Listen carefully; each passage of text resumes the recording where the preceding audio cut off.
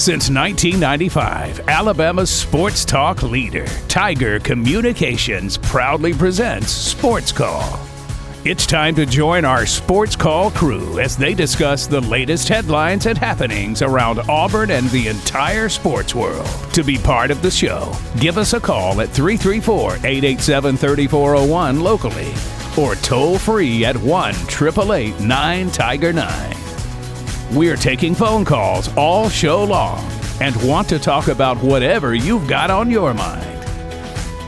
And now, coming to you live from the loveliest village on the plains, Auburn's first and Auburn's favorite sports talk show, SportsCall. Welcome, Auburn, into the Monday edition of SportsCall, live on Tiger 95.9, the Tiger.fm, and the Tiger Communications app. My name is Ryan Lavoie. Today on the show, I've got Tom Peavy and Brant Daughtry with me, as I hope everyone had a great Father's Day weekend this past weekend. Today on the show, of course, we'll take all your phone calls on the Auburn Bank phone line at 334-887-3401 locally or toll-free 1-888-9-TIGER-9. We'll talk some college football. We'll talk some Auburn recruiting as another batch of visits this weekend for the Tigers. No commitments, though, but just kind of recap the whole last week of recruiting. Also going to talk a lot about the Atlanta Braves. They have been on a tear. I think they just hit another home run. I mean, that's how frequent they've been hitting the baseball out of the ballpark, so we'll talk a little bit about them. Maybe talk a little U.S. Open recap. I know, Tom, you're a big golf fan, so we'll talk a little bit about that. Best and worst of the weekend at the end of the show, nightly TV guide, and also birthdays and sports. As always, Ryan, Brant, and Tom with you here on this Monday. Brant, we'll start with you today. How was your weekend, sir? My weekend was pretty good. Had a fun Saturday. Ryan, you, myself, and a couple of other members went out to Duck Sanford, and we had a little practice for the Thunder Chicken softball, which is starting up here pretty soon, and I know we're all pretty excited about that. Looking forward to getting that underway. But yeah, man, the Atlanta Braves I think they've won 13 of their last 15, something ridiculous like that. They're now 5.5 games ahead of the Marlins in the East, I think, and it's kind of been unfortunate. Yeah. Marlins and Phillies have been equally hot the last week or two, but it's about 5 games or so. Yeah, but if the Braves keep playing like this, it's going to be tough to beat them, and I think it's sustainable. I think they're a really good team, and I think everybody's kind of heating up right now. Outside of Austin Riley, he's still struggling a little bit, but not so badly that it's going to make me panic. I think that he's still a really good player, and it was a good weekend, relaxing Sunday after a active Saturday, I guess. So all in all, pretty good weekend, I think. Yeah, we did have Thunder Chickens practice on Saturday, and looks like we've got a couple of good new additions. Of course, the roster's been finalized now, and do have opening day pushed back. Won't be on Tuesday like we thought. We were kind of joking about that. I don't think we would be playing tomorrow anyway. Yeah, so we'll have to wait another week for that, but certainly excited about that season. Tom Peavy also on the show today. Tom had a long Friday night, so was not able to make it to practice on Saturday, but hope the rest of your weekend went well. Yeah, it absolutely did, and glad to be back on the show. The last time I was here, I was torturing you guys with crazy sodas on last week's Wacky Wednesday. I hope everybody has gotten the taste of ranch dressing soda out of their mouth. Oh, boy, have we. Sweet corn soda. But glad to be back on. Yeah, I had a very – you said I had a long week. Like I was – Tom was so hungover.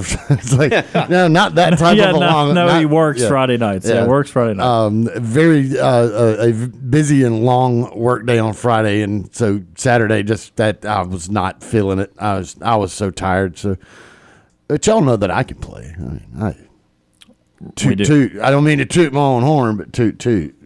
I can handle myself. So, but yeah, I'm glad to be back on the show.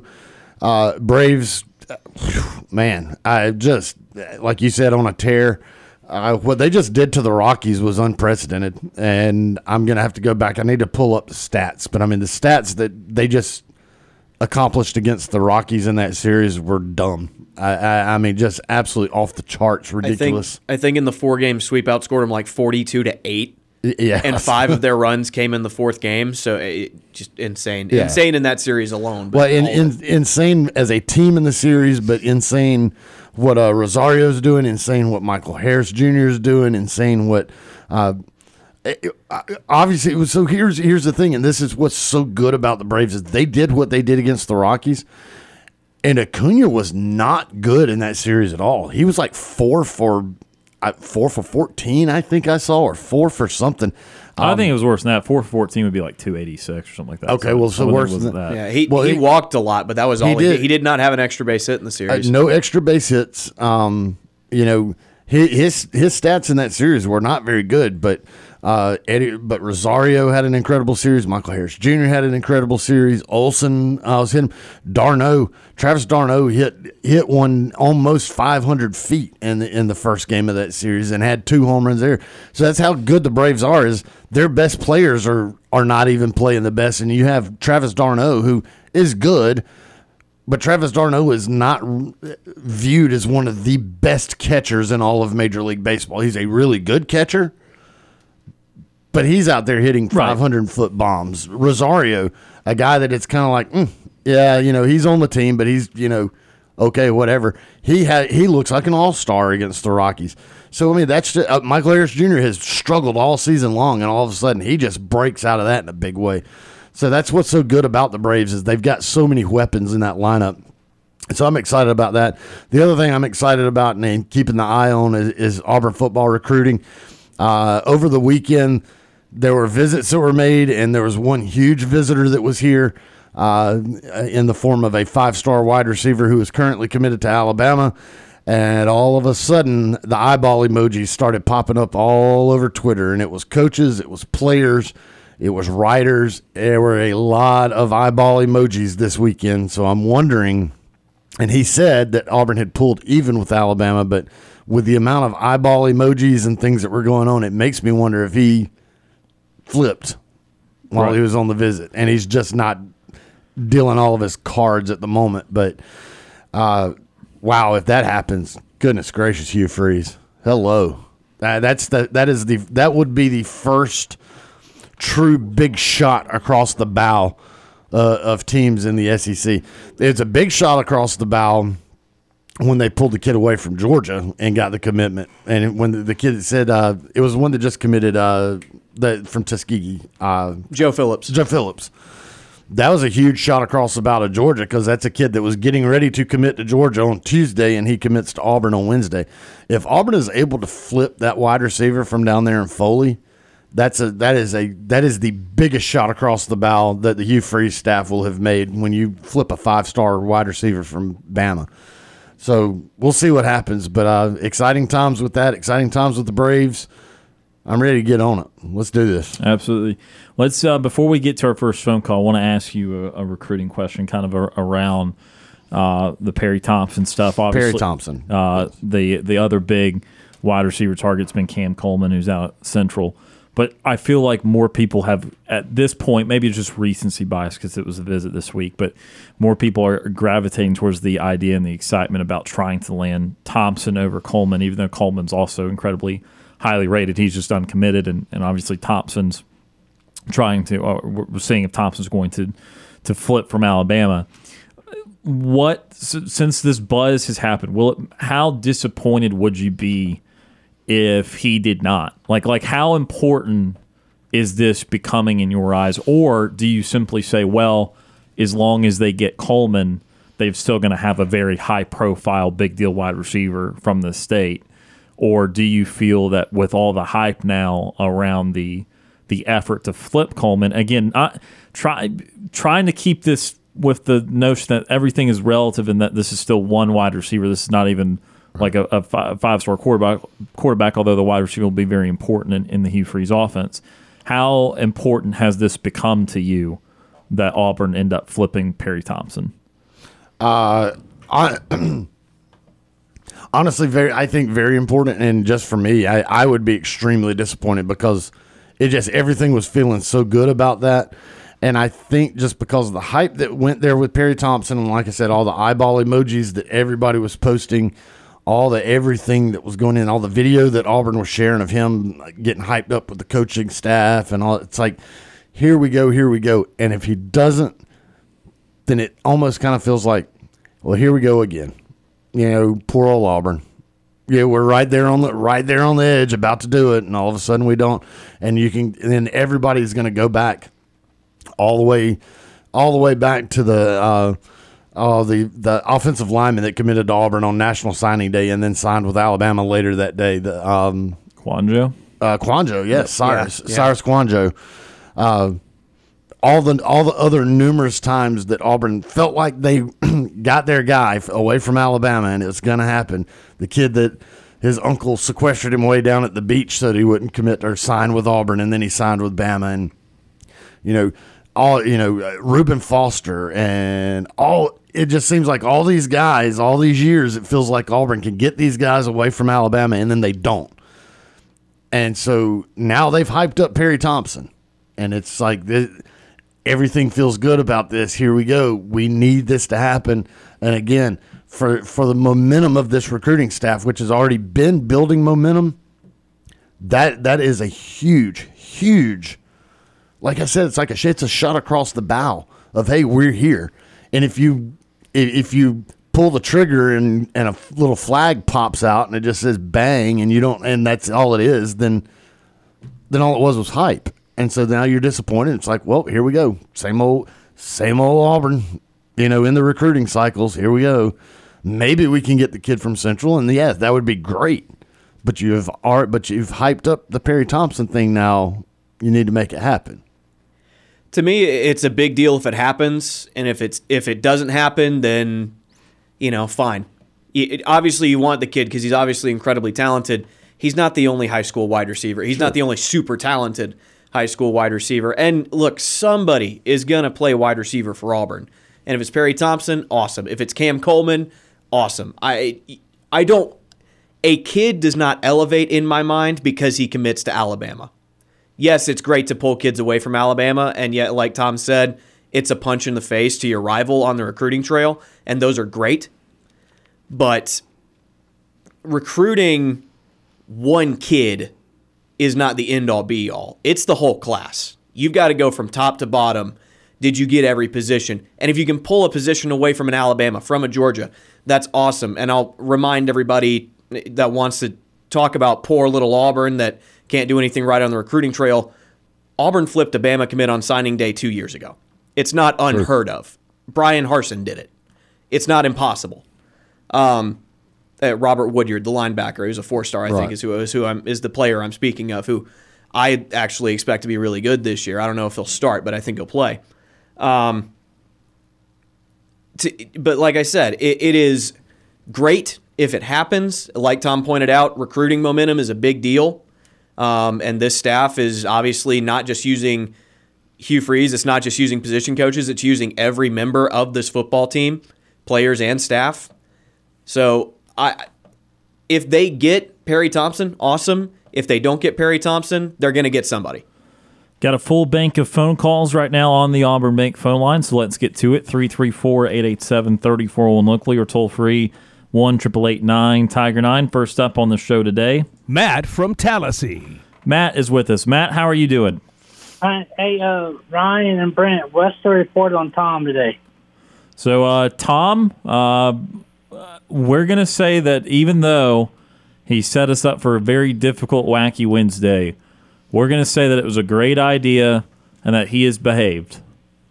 Okay. Well, hey, Tom, that drink you talking about, ranch and the other drink? Yeah. That sounds disgusting. And it was. It was pretty bad. It was. I would never try those two. Well, the thing is, they didn't know what they were drinking. They just tried them, and they didn't know. Well, hey, Ryan, did you ever get my email I sent you? Yeah, I did. I did get your email, Matt. So it did make it to us, and we do hope that you can come out and see us at some point this year. But we do have, since it's been past registration for some time, we do have a full roster for the season now. Where do you guys play at? We play at the City of Auburn softball complex. It's right behind our radio stations. Okay, is that what's the name of the ballpark? It's just called the City of Auburn softball complex. The City of Auburn softball complex. What road is that on? Because the only ballpark I know is Doug Sanford by the Auburn High School football field. Yeah, it's not there. It's off of South College Street. Okay, maybe you can email me directions, and maybe I can show my mom, and maybe I come out and watch you guys play. I just have to see when I can play, because I don't know how my schedule is going to be. Like, I've been talking to my aunt, and yeah, Matt, you don't have to worry about playing again. We've got a full roster here, so we would just appreciate if you were able to come and say hello one day. Well, that's what I was trying to say. Is it depends, because I'm trying to work with my aunt and uncle to see when I can help him, and when swimming don't start until December for the Olympics, and my mom tried to sign me up either online or I might have to go and register. So I just need to know if I come out there and say hey to you guys and watch you guys play, I just need to know the times and days, because if it's during like swimming practice, I don't know if I can make it. And if I have baseball games, I don't know if I can make it or not. So I just need to know the times and days. Right. It's starting next Tuesday. It's always going to be on Tuesdays. Okay, and what time do you guys play? Yeah, it's usually at night, but we ourselves don't know the times yet. The schedule has not been fully posted. So if someone was sick, could I probably play for that person? We'll have to see, because we have a big team. We've got a lot of players, so not everybody's going to play every game to begin with. So it would take a lot of people being out. But those guys have all already been on the roster, and they've been with us in years past. But hey, the question for you guys, then I'll probably do some trivia. First, the question for Tom and Brent. Shoot. When you guys talking about the Braves, who do you think played the best outfielder, like the best left field, center field, right field, and the catcher for the Braves? Who do you think were all the best? Outfield from left to right, I want Rosario in left, Harris in center, and Acuna in right. And catcher, when he's healthy, is goodness. Travis d'Arnaud. Sean Murphy. Sean Murphy is who I mean. Yeah. Sure. No, I'm talking about who was the best outfielders before the Braves had them in the past.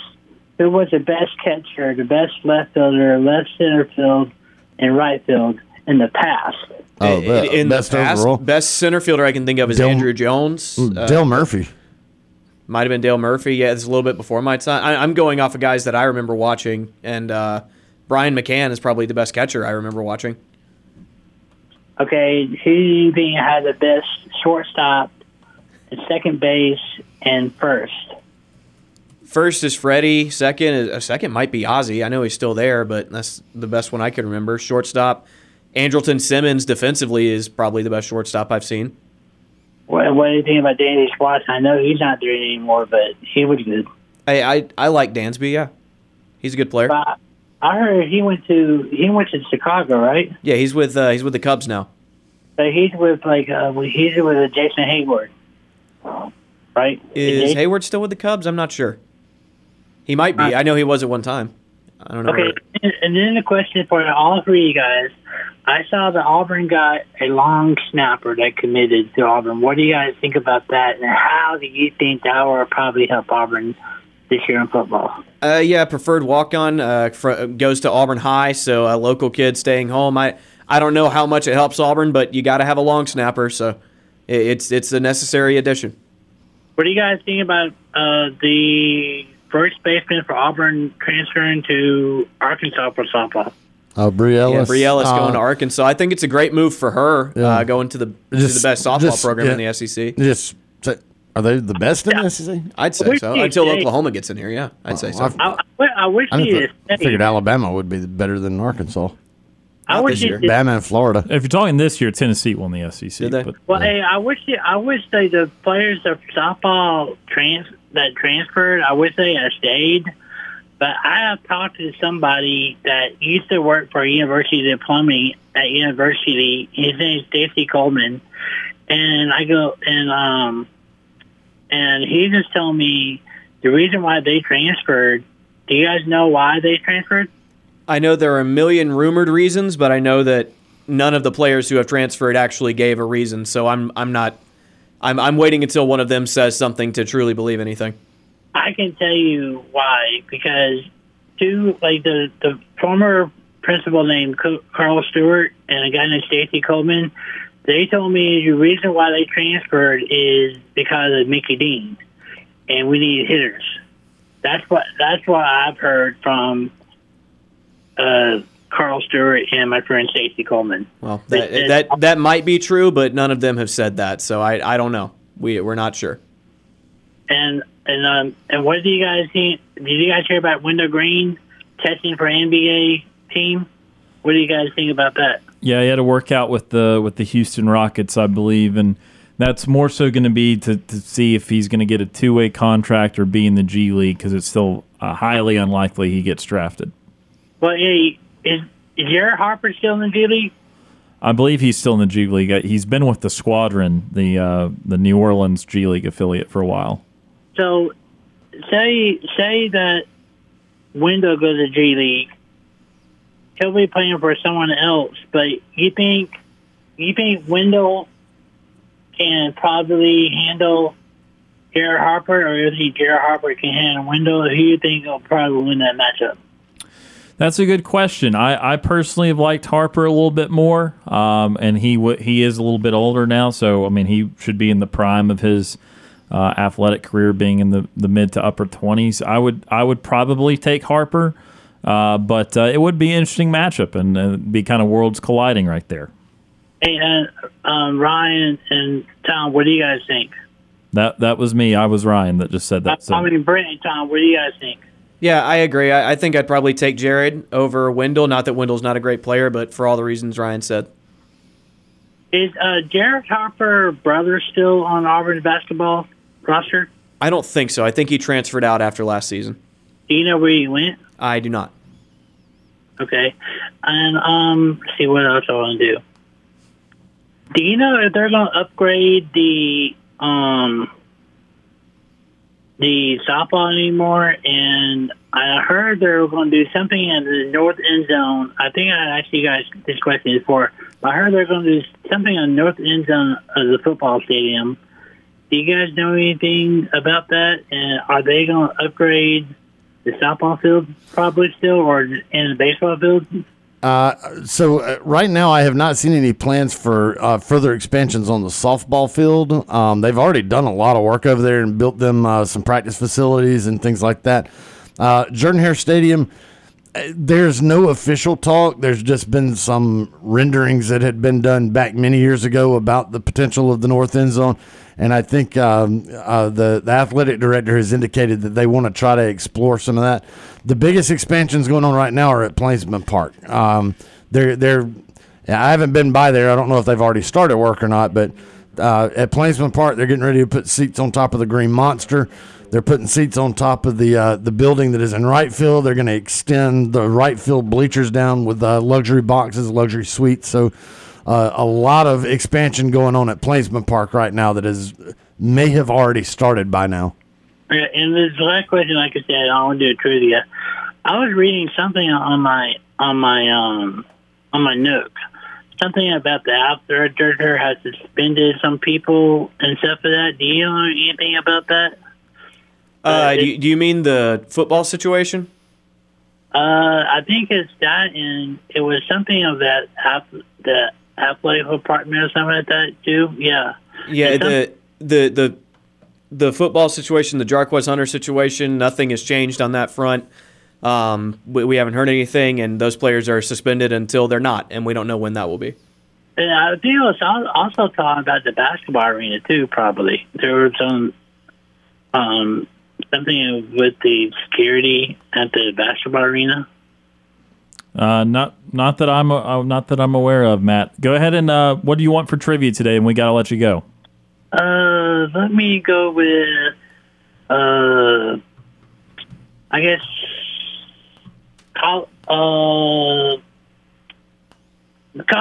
college football.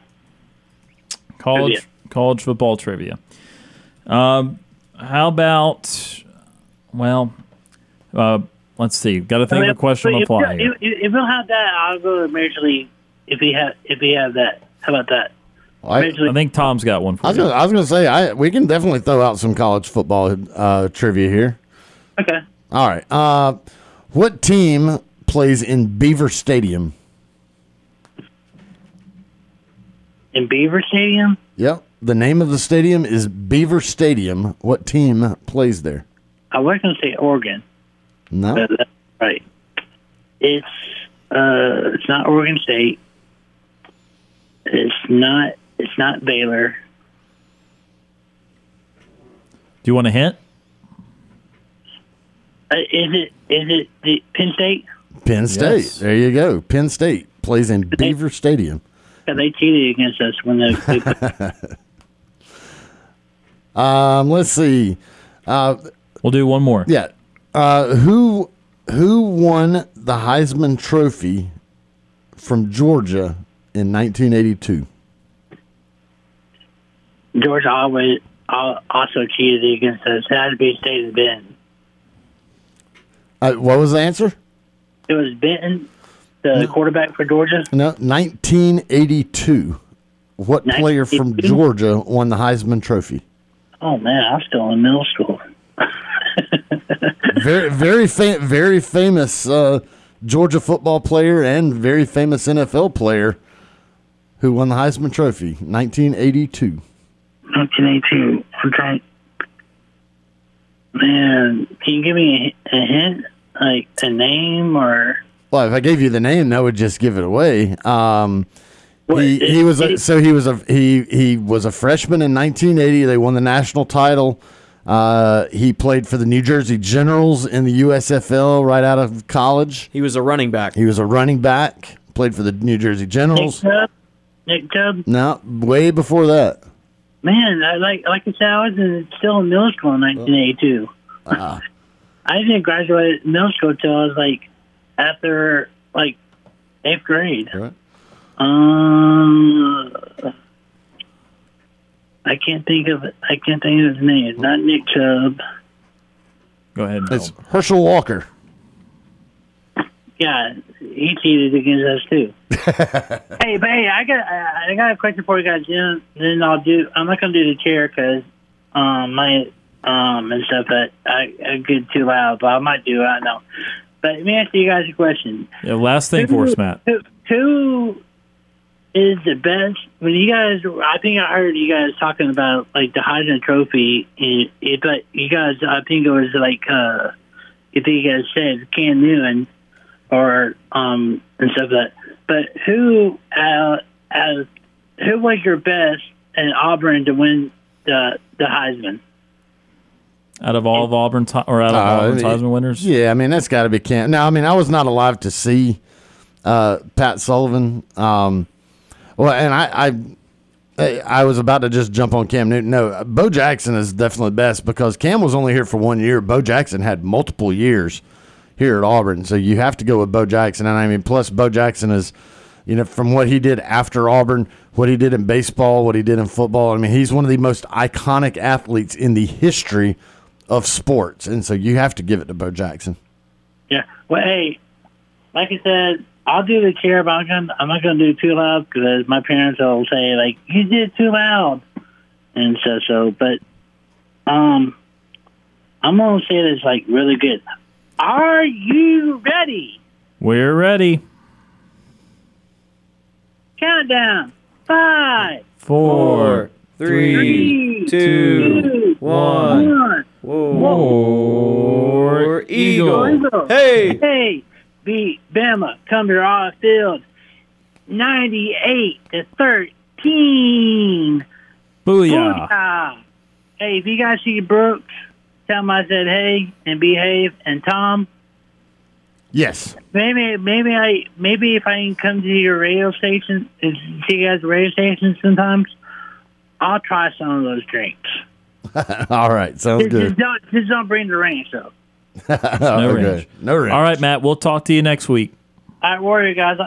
War Eagle Matt. That is Matt for Auburn joining us on the Auburn Bank phone line. Appreciate his phone call right there. We need to take our next time out. Back with more phone calls on the Auburn Bank phone line right after this.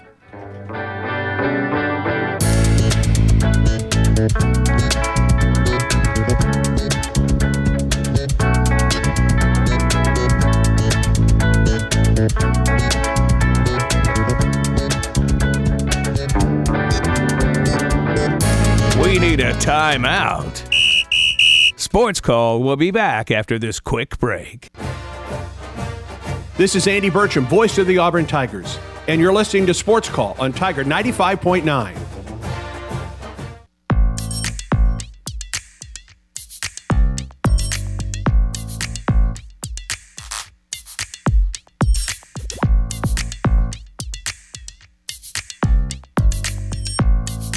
Welcome back to Sports Call, Tiger 95.9, the Tiger.fm, and the Tiger Communications app. Ryan Lavoie, Brant Daughtry, and Tom Peavy with you here on this rainy Monday afternoon. Stormy. Very stormy.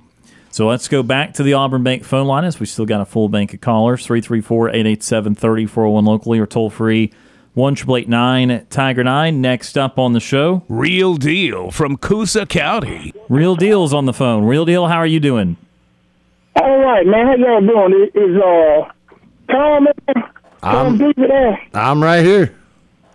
Hey, look here. What are they predicting Auburn's record to be this year in football? What are they? They're predicting the record? Is that what you asked me? Yeah. Games are they predicting? I've seen. I think the general consensus among like most everybody out there that's making picks right now is saying like 7 wins to 8 wins, maybe 9. I think 10 is kind of stretching it a little bit. So most people are thinking that Auburn's going to win either 7 or 8. That's kind of the general consensus right now. Okay, do y'all agree with that? I think that this is a 9-win team. If the quarterback is as good as people think they can be and is a step up above what was already there, I think that could potentially give you 1 extra win. So I don't see this being a 10-win team, but I could definitely see them getting 9 out of it. So who do you think feel that could beat us? Who can beat Auburn? Well, who y'all predicting that could beat us? You know, you said that and maybe you stretching it for 10. So who are you predicting that could beat us this year? Well, I still think Georgia and Alabama are just still way ahead of Auburn as far as talent. So, I mean, that's 2 right there that you just really have to think are probably going to be losses. Go ahead. Well, let me ask you this. You know, Georgia picked Mike Noble back there. Do you think he's going to be a good offensive coordinator for Georgia? I mean, I don't know. I don't know if he's going to be a good coordinator or not. I know that they've got a lot of talent, and sometimes Mike Boo-Boo.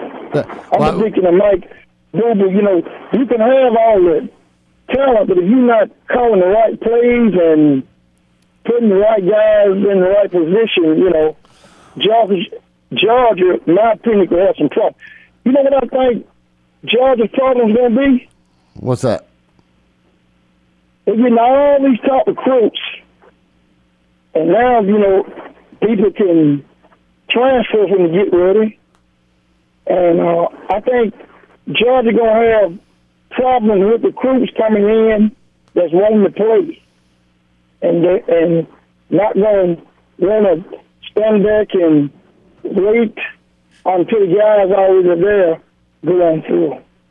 That's my opinion with Georgia. Now, let me give you my opinion with Alabama, okay? Saban done hired some more coaches, right? Right. I don't think it's the coaches. Saban, my opinion, didn't get the wide receivers that he's been getting. And I think that sort of hurt Alabama because they wasn't getting the exact good wide receivers they've been getting. You know, they got the Gibbs kid, and to me, after him, the wide receivers wasn't too good. Well, I mean, I know that's my opinion with them. Yeah.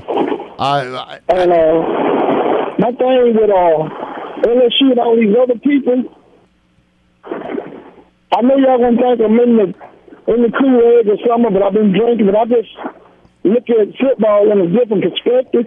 I think the quarterback behind the starter is a better quarterback.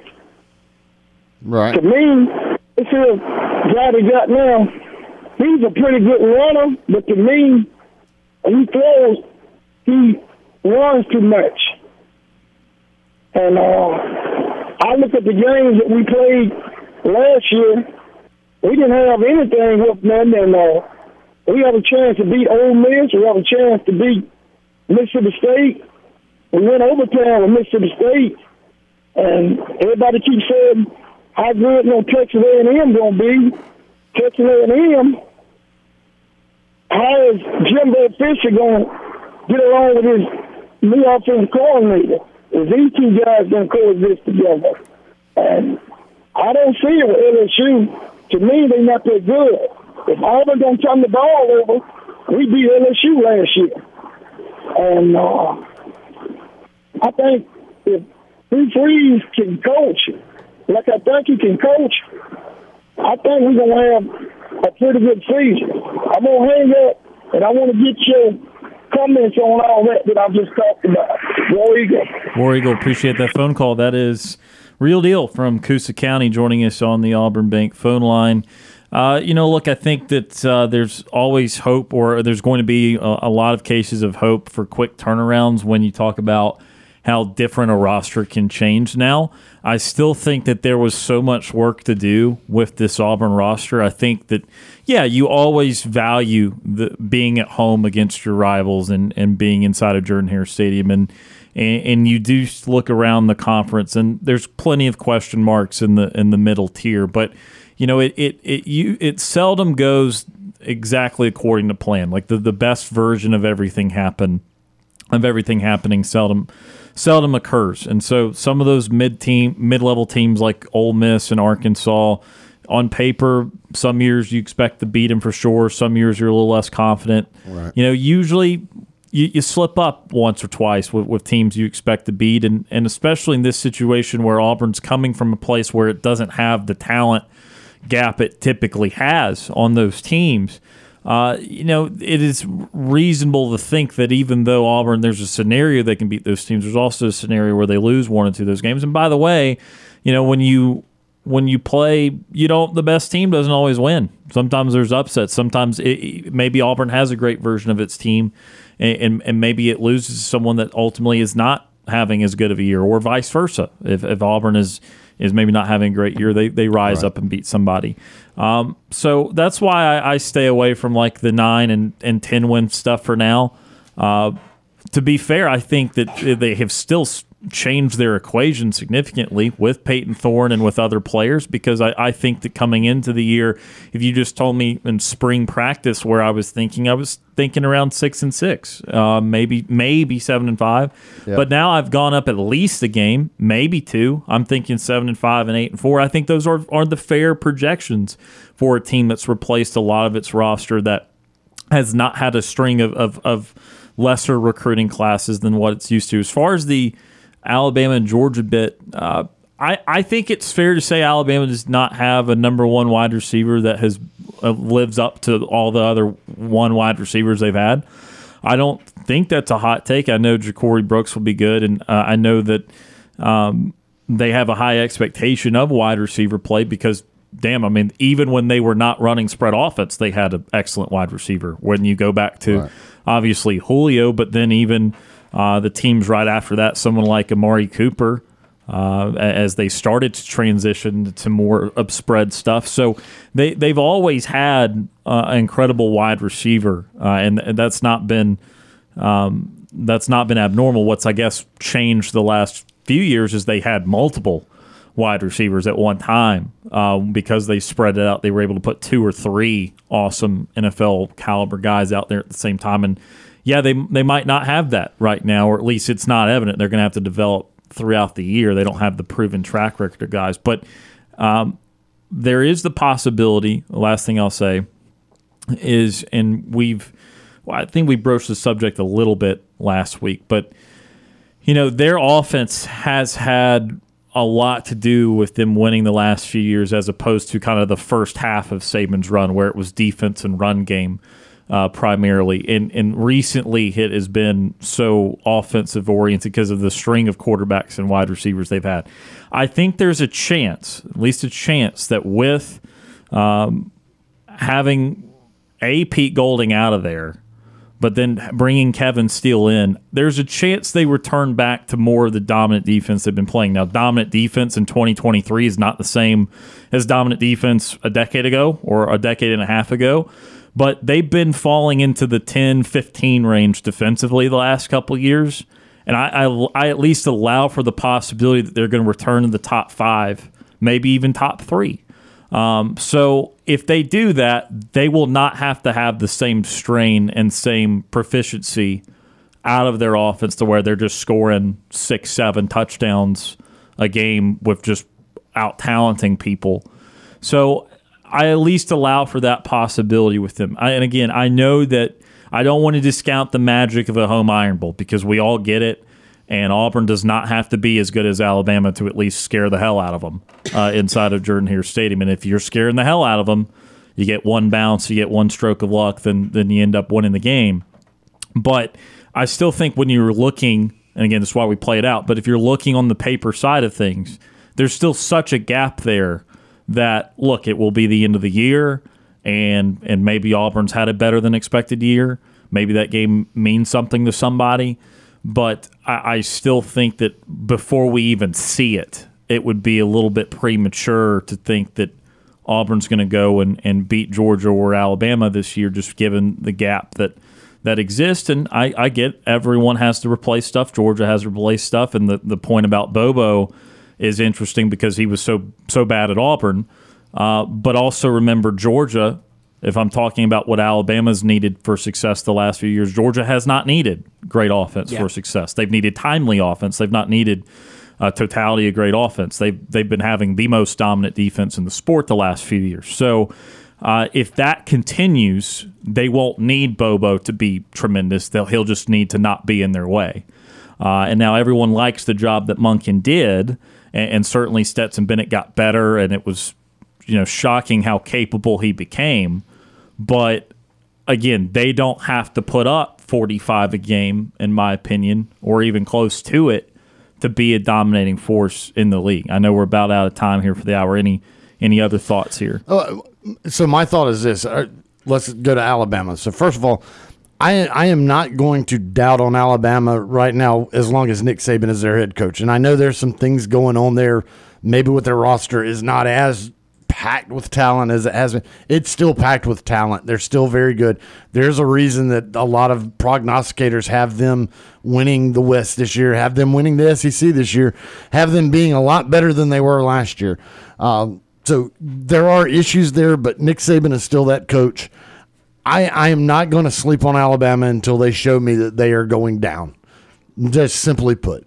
And with Georgia, they're loaded. And I see my difference of opinion from a Real Deal is you can have all the talent in the world, but if you have a bad coach that can't call plays, well, I look at it the opposite of that. I think if you're just loaded with the best talent ever that can play football, even a very mediocre coach can win with mediocre talent. And Kirby Smart's a smart man, and he knows what's going on. If Mike Bobo is screwing things up, he'll yank him off and put somebody else in charge of play calling. But I think with the talent that those guys have on both sides of the football, I could go out there and call plays, and these guys could probably run them to good extent. So I'm not worried about Mike Bobo with Georgia. I think they're going to be stellar. I think Alabama's going to be stellar. I still think LSU is going to be really good. And so when we go all the way back, I never even got to answer the question, like, why do I think that Auburn is only going to win 8 games? Or the question was, who are we going to get? Who would Auburn lose to? Yeah. Basically. Well, I mean, I say definitely Georgia, definitely Alabama, most likely LSU. There's 3 right there. You have to think the Texas A&M game is kind of iffy, even though, yeah, I mean, they haven't proven it yet, but they're still good. They've got the talent, and then you would be the rebuttal would be, well, what has Auburn proven? Well, to be confident that they would beat A&M. I think they can. I mean, we all know they can. Sure. And I don't know who would be favored in that game once we get to it. But A&M can go one of 2 very different ways. They've gone to the extremes in the previous couple years, where they went to a New Year's Six Bowl a couple years ago and only lost, I think, 1 game. And that was kind of the only great, okay, here's Jimbo Fisher, here's what they paid for. And then they immediately get this incredible class, and they have an awful, despicable, 2001 Mississippi State season or something, or is about as horrible as it can go. And so I don't know if you put that all in the pot, stir it up, what that's going to be this year. It could be somewhere in the middle. It could be one of those extremes again. Yeah. To Tom's point, I have this saying: you cannot win games without great players. Being a good coach becomes a lot better. It becomes a lot easier when you have really good players. But it also does not guarantee wins. To Real Deal's point, because like we just said, Ryan, Texas A&M went 3-9 last year, and they've had top 5 recruiting classes for the last 3 years. I mean, it was like one of the top classes in a long time the other year. And they are insanely talented and loaded. And to Ryan's point, they could very well, if somehow the mixture of Jimbo Fisher and Arkansas guy, I can't remember his name. Bobby Petrino. Thank you very much. If somehow the mixture of Jimbo Fisher and Bobby Petrino works, then A&M is a sleeping giant. But if they clash heads and it doesn't work, like I think we all kind of think is going to happen, they could be a disaster again. You can go 4-8 or 3-9. You're talking about, you can't keep up with the talent level that Georgia and Alabama have right now. LSU won the West last year, and they returned most of their players. And you have to go to Baton Rouge. Yeah, you have to go to Baton Rouge. You're going to play them for the last time in this every year series for a little while. I mean, right now, Auburn is kind of in a talent battle with the likes of Arkansas and Ole Miss. I think they're about even with those 2.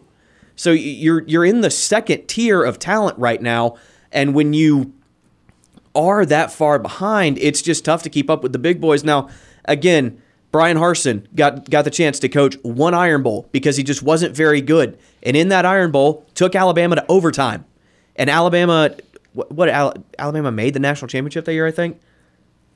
Yes, that was when they lost to Georgia. Yeah, so they lost the national championship to Georgia. So a bad Auburn team with a head coach that none of us are really big fans of took that Alabama team to 4 overtimes. They make one different play, they win. Yeah, it's very possible to beat Alabama. That was the one that all the writers had already written their stories because they thought it was over, and a measurement, kept that thing going. Yeah. Well, I look at it like this. All right, so Auburn up against UMass, that's going to be a win. I think going out to California, Cal is just terrible. Yeah. Cal's going to be like, to use a golf analogy, like the 4 or 5 foot putt. It's like a 90 to 95% play. You could go out there and trip over your own shoestrings, but I mean Auburn's better than Cal. I'm just saying you should make it. Right. But it's your first little knee knocker. Yeah. You're trying to get your round going. Yeah. Trying to get the first Hugh Freeze season going. And you should win it, but you just pay attention. Yep. Just pay attention. But I'm going to give it a win. I will say that's 2, Absolutely. And I'll say Samford. The third game is a win. So you start out 3-0. Then you go to Texas A&M. Right now, I'm going to say no.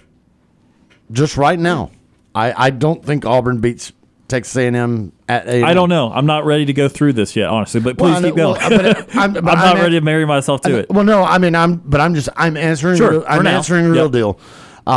Next game is Georgia. No. Next game is at LSU. No.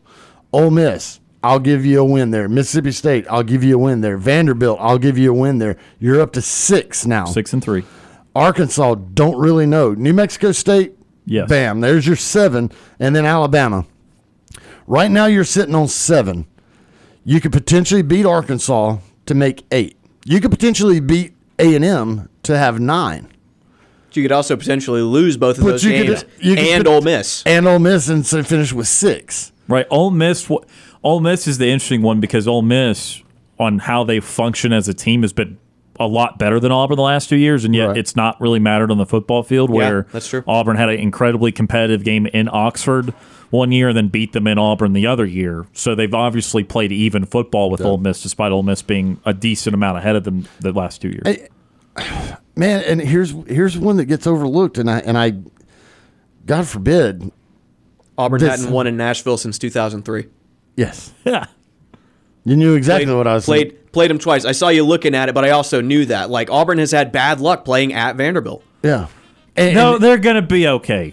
They're going to be okay. I'm just saying. I mean, God help us on that Auburn's Monday going to be show. okay. They're going to be fine. I remember when Auburn got beat by Vanderbilt in Nashville, and everybody was sharing the meme from the movie Revenge of the Nerds, where John Goodman's character is like, "You just got your blanks beat by a bunch of nerds." Auburn's going to be all right. Let's not go down that road. But that's a fun exercise. Again, I'm going to wait till at least media days to lock in the final predictions, but it's always good to start to get an idea. I mean, the roster's pretty much built by this point. So we are out of time for hour number 1. Stay tuned. A lot more on the Auburn Bank phone line. Appreciate James and Steve for patiently waiting. We will start with James from Montgomery in hour number 2. You're listening to the Monday edition of Sports Call on Tiger 95.9.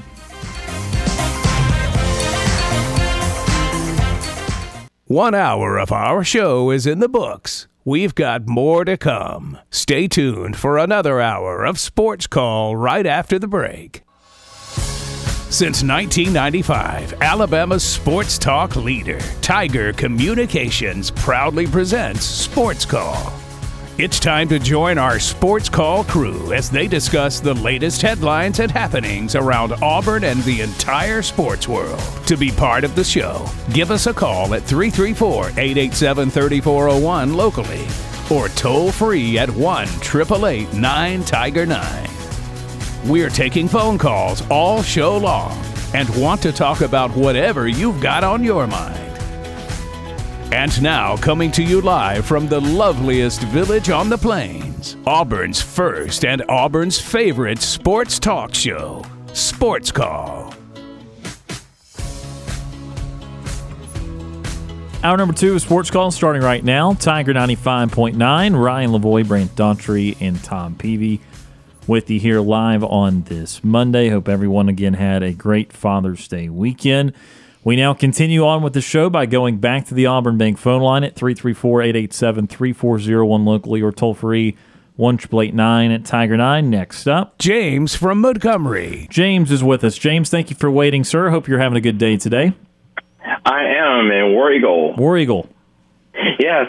The first thing that I'm actually going to be talking about with on Monday, on June the 19th of this beautiful historic weekend on Juneteenth. Who do you think is going to actually start the college football season in Atlanta? You know, what HBCU schools would play to open up the 2023 college football season? Yeah, I honestly don't know. I know that there's always the Celebration Bowl at the end of the season, and that's always a part of the bowl season. But I honestly don't know what the kickoff game there for HBCUs and the FCS is. Okay, because if they're looking at like some HBCU kickoff games to open up the 2023 college football season. Okay. The only two teams I would like to see to open up the college football season would be, I'll have to say, Howard University against Grambling State University as well, because those two schools, they have a huge program, and their history is very long and historic as well. Yeah, again, I'm not aware of the kickoff game right now, but of course those two would make some sense. Yes, as well, because I've actually seen some colleges when they actually do the college football playoff.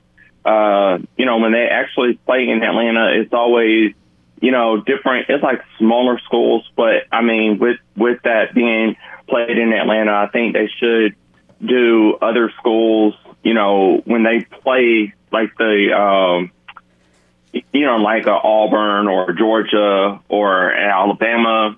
I mean, they should have, like, when they play bowl games in Atlanta, where the Atlanta Falcons play, I mean, they should play, like, an HBCU school in Atlanta as well.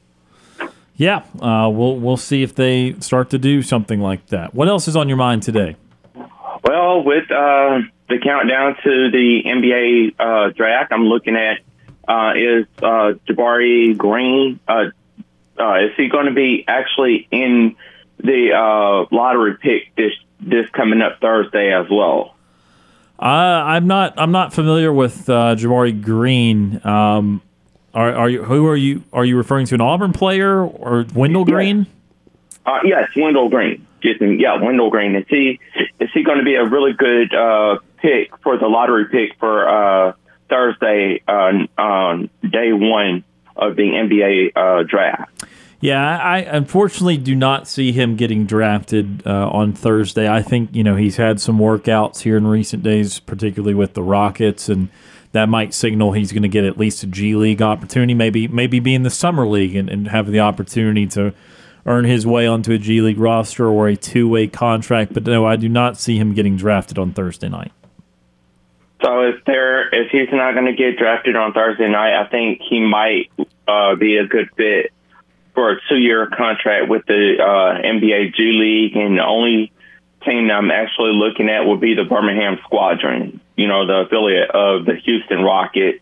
So I think they're the affiliates of the Houston Rockets as well. They're affiliate of the New Orleans Pelicans, yes, okay. But it would be interesting to see him play in Birmingham. We've seen Jared Harper be able to do that in the past, and any Auburn or Alabama guys playing in Birmingham certainly would attract more eyes. So we certainly hope some more Auburn guys end up on that team. Yes, that's all. Because I'm actually looking. I'm going to be looking at different key parts when they actually show the mock drafts of the NBA draft, and seeing what Auburn player or Alabama player or Georgia player from these universities actually making their name, making a huge name for themselves in the NBA draft when it comes to Thursday as well. Yeah, no, we will certainly be talking more about the NBA draft later this week, and it's also so fascinating that it's so quick after the NBA Finals that you turn right around and immediately go into the draft. Certainly not the case like in the NFL, but we're looking forward to it. Yes, and then I have my top 5 teams I would like to see play in the NBA Finals playoffs next year. Probably at number 5, I'll probably say that will be no other than the Denver Nuggets. I would like to see them actually win another NBA Finals championship. Number 4 would actually be the Boston Celtics. I actually see them actually looking really good this year. They didn't look too good last year. They had some key injuries, but I think they're going to rebuild, and I see a great opportunity for the Boston Celtics to actually make a bounce back this next year in 2024 as well. Okay, that was number 4. Who's number 3? I would have to say number 3 would be the Cleveland Cavaliers. I see a great opportunity for Cleveland to actually go to the NBA Finals and win one as well, because with that team, they really had history with LeBron James, Dwayne Wade, Chris Bosh, and many other names with that team as well. And that's why I should see the Cleveland Cavaliers actually making it to the NBA Finals next year in 2024. Yeah, a lot of that history there was with Miami for that big 3 with Wade, Bosh, and LeBron. But obviously LeBron Did have a special time of it in Cleveland, won that ring in 2016 for the Cavs, and obviously will be he is a Cavaliers legend. Yes, and then number 2 would be the Chicago Bulls. I mean, they really have history. I think they might look like a playoff team, and I probably see them actually picking some great players on Thursday night as well for the NBA draft as well. And my number 1 team that I would like to see would be the Milwaukee Bucks. I would love to see the Milwaukee Bucks actually go to the NBA Finals and actually winning it as well. Yeah, they just won it a few years ago when they beat the Phoenix Suns, and I know that with Giannis, they're going to try each and every year to be a finals contender, and obviously got knocked out early this year by Miami, but they were the number 1 seed, and they certainly are going to continue to try and build a championship team. Yes, as well. And then I know that y'all were talking about how many games will Auburn win this year for 2023. I will probably say we will go. I'll probably say the overall record will be 7-6 this year. 7-6. Okay, so they maybe go 7-5 and lose the bowl game, or 6-6 and win the bowl game, something like that. Yes, I'll probably say it will be like 7-5 that they won't make it to the bowl game, but I'm not quite sure. We might make it like to a Birmingham Bowl or to like a smaller bowl game as well. Maybe like a Gator Bowl or an Orange Bowl or maybe a Sugar Bowl in New Orleans as well. Yeah, those last couple would be very entertaining, but they will have to go better than 7-5 to do that. But yeah, I think a lot of people, again, as Tom said earlier in hour number 1, 7 to 8 wins is kind of the most common projection for Auburn this year. Yes, that's why, because I know we have like a tight schedule for the month of September. I know the first game that we play is September 2nd. We play UMass University. I think that's going to be a win. Then we go to California, so we play up there in LA. I see California. I mean, when we actually put that on our roster, I was thinking when we put that California game on our schedule, I was like, should Auburn win that game? I'll probably lean it towards California, so I think they're going to beat Auburn, but it can go either way as well. Hopefully Auburn wins that game, because I think that would spell trouble for the remainder of the season. Cal is going to be one of the weaker opponents on Auburn's schedule, so hopefully that's a win in the first Power 5 win of the Hugh Freeze era.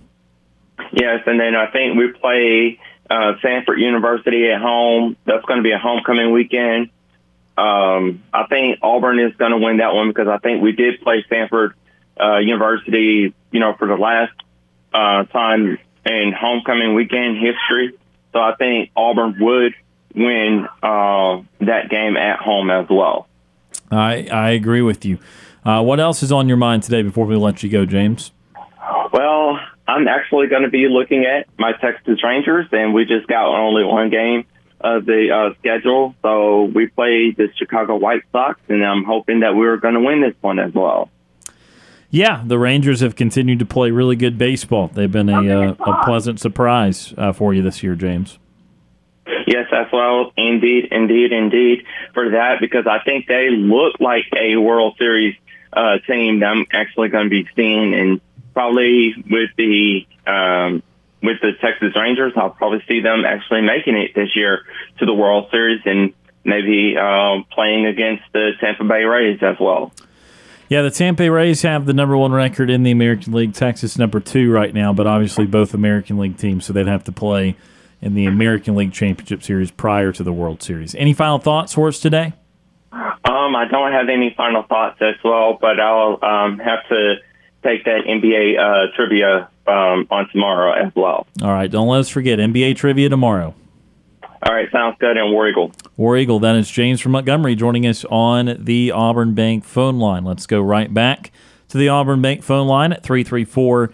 887-3401 locally or toll free 1-888-9-TIGER-9. Next up, Ward Dam Steve. Retire Ward Dam Steve is with us. Steve, how are you doing today? Well, that's relative right now. I'm trying to locate anyone on some websites who has any idea how to build an ark. Yeah, we've needed one in Alabama the last week or two. We've become between tornado warnings today and thunderstorm watch, you name it. I know you guys have been having some weather issues yourself.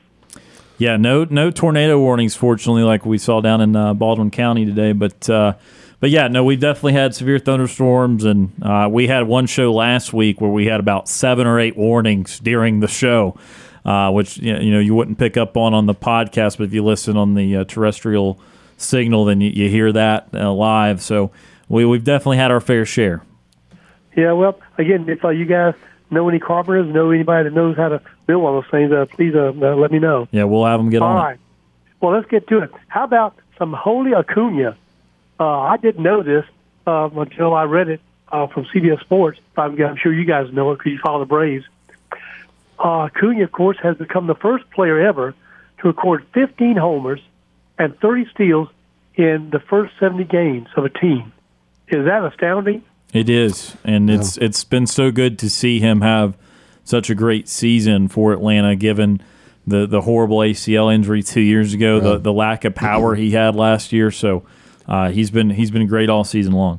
Except he did not have a good series against the Rockies, even though the Braves. That's what I heard you guys say. Yeah, he was 2 for 13 with 5 walks and 0 extra base hits in that series sweep of the Rockies. It happens. I mean, it's all good. That's hard to believe when he has this record and he does that badly over the weekend. Yeah, it's a small sample. Everybody. Freddie Freeman earlier this year had I think it was I saw a 5 of 29 or something like that, a 5 of 30. It happens. It happens. And talking about it happens, Tom. How about I didn't know the U.S. Open winner had never won a golf championship round in a tournament ever before. Is that right? He'd never won a major. Major, okay. He's pretty young, isn't he? Yeah, he's 29. He had not won prior to this year. He won the Wells Fargo earlier this year, about a month ago. So he had not won until a month ago. Do you know what his take was for the purse? Oh, I saw some figure that was like the first 5 seasons in the PGA Tour, what he earned compared to like the last month or just this year, and he's essentially made what he made in his previous 5 years, all within the last few months. But I don't remember the exact. Well, just for the U.S. Open, he won $3.6 million. Wow, just for that one. Just for winning the U.S. Open, he won $3.6. I guess he doesn't have to win anymore for the rest of the year and do okay. Yep, he's in a good place.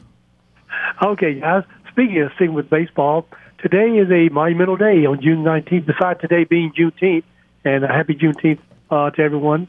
Because if we're not all free, then none of us are free. But on June 19th, on this date in 1846, what occurred, guys, in baseball? In 1946? 1846. I was definitely not alive when that happened, so I'm not sure. Well, I can assure you I was not either. Yeah, I have no idea. Okay, it occurred in Hoboken, New Jersey, and it is officially the first recorded baseball game in U.S. history. Okay. And it took place between who? The New York Nine playing the Knickerbockers. Yeah. All right. And they're now a basketball team. Yes, but the score was, to me, astounding. It was like a football score. It only lasted 4 innings, for whatever reason. The final was 23-1.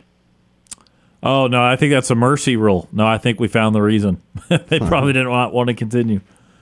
Wow. Now, something odd, or to me it was odd about this particular game, even in baseball when it was being played. Apparently, you were only allowed to throw underhand pitches. That was it. Yeah. I also see why someone scored 23 runs. They also did not have baseball gloves. It was all barehanded at that point. Right. And here's another one. A ball caught on the first bounce was ruled an out. Yeah. Okay. Can you imagine that happening now? God, there'd be some diving and there'd be some wild plays. But it's amazing how all these kinds of rules that we now take for granted didn't always exist that way. Right. They made it better over time. Well, and I mean, that's one of the things that you can like go back and find crazy things with sports of how things have evolved. Like at the beginning of basketball, I mean, it was literally a basket that they hung up on a wall. A peach basket. Peach basket. But it didn't even it had a bottom. So, I mean, they'd have to go up and take the ball. Yeah, have to take the ball out of the basket. And somebody finally was like, how about we cut a hole in the bottom of it? Okay. And how about this one, too? Now, what if this happened in today's games? You could put out a runner by hitting the runner with the ball. Oh, yeah. Still did that in kickball in school. That's how we playing wiffle ball in the backyard. Yeah, peg the guy with it. So you could just hit them with the ball, and they were out. Oh yeah, peg them. And speaking with baseball, guys, I've enjoyed these games in the World Series. A bunch of one-run win over the weekend. How about Wake Forest coming from behind to win their game? Yeah, all these games have been really good. And let's see, right now, Tennessee won. It's the final, 6-4. Yep, just they came from behind on Stanford and scored a couple, I believe, in the 8th to win. Right. And Oral Roberts, I mean, as bad as I thought they were, they gave Florida everything they wanted. They finally lost 5-4. Now Oral Roberts is playing TCU tomorrow, right?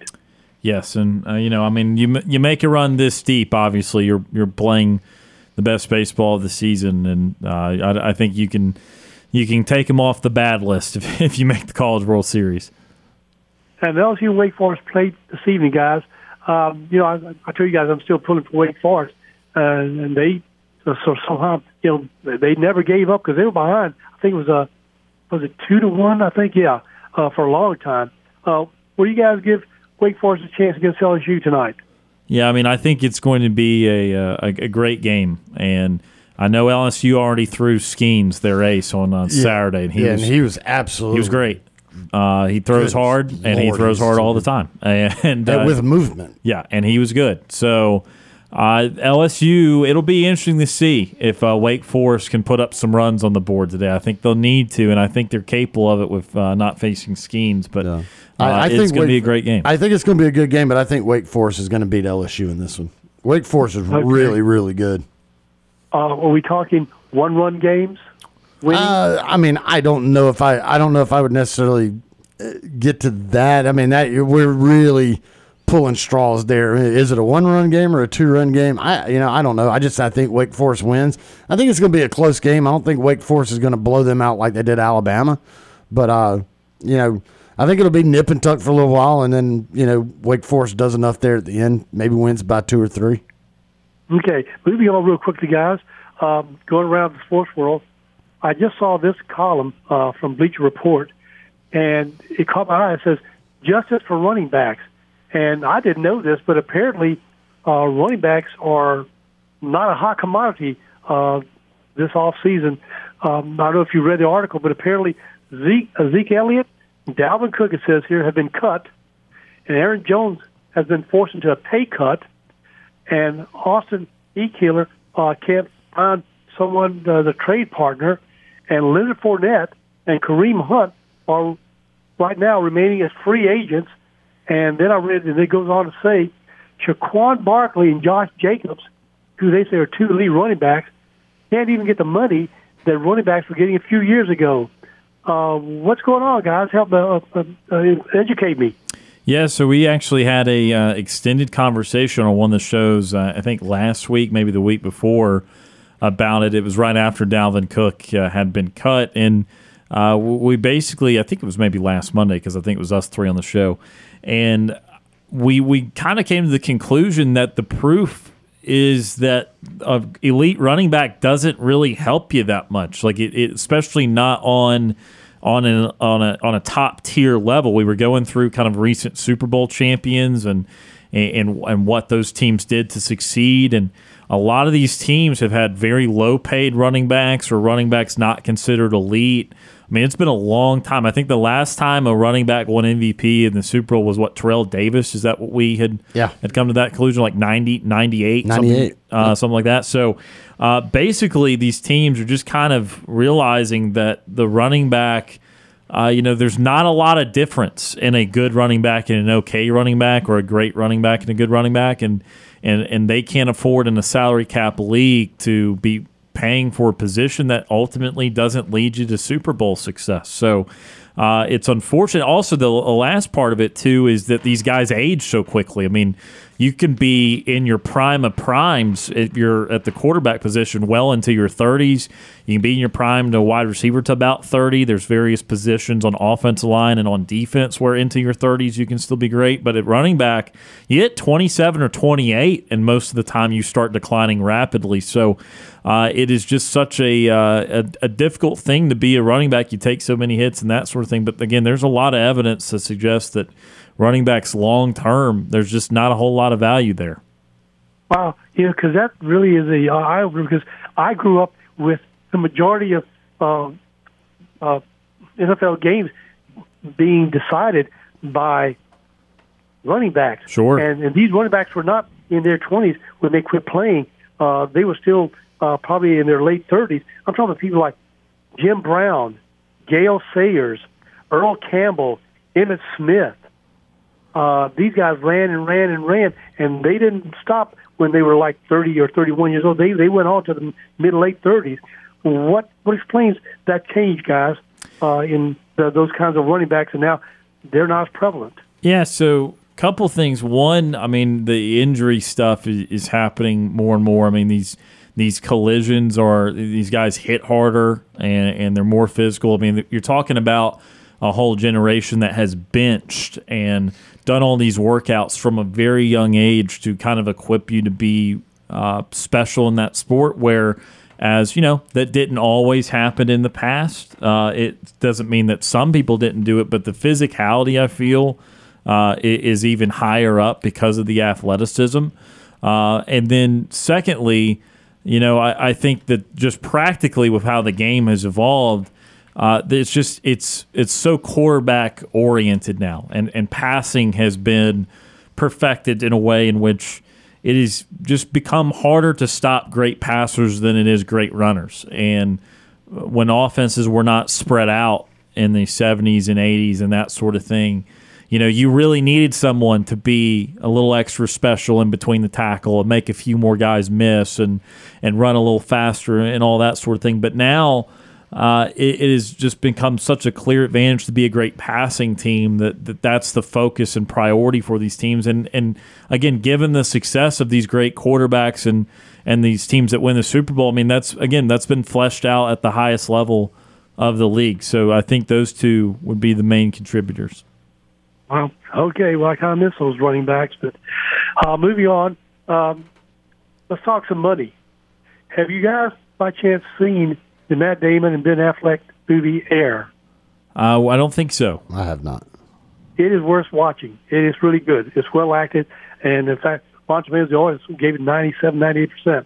But I mention that because, again, this comes from Bleacher Report. They have some good stuff on here. It's entitled The All-Time Big Fumble.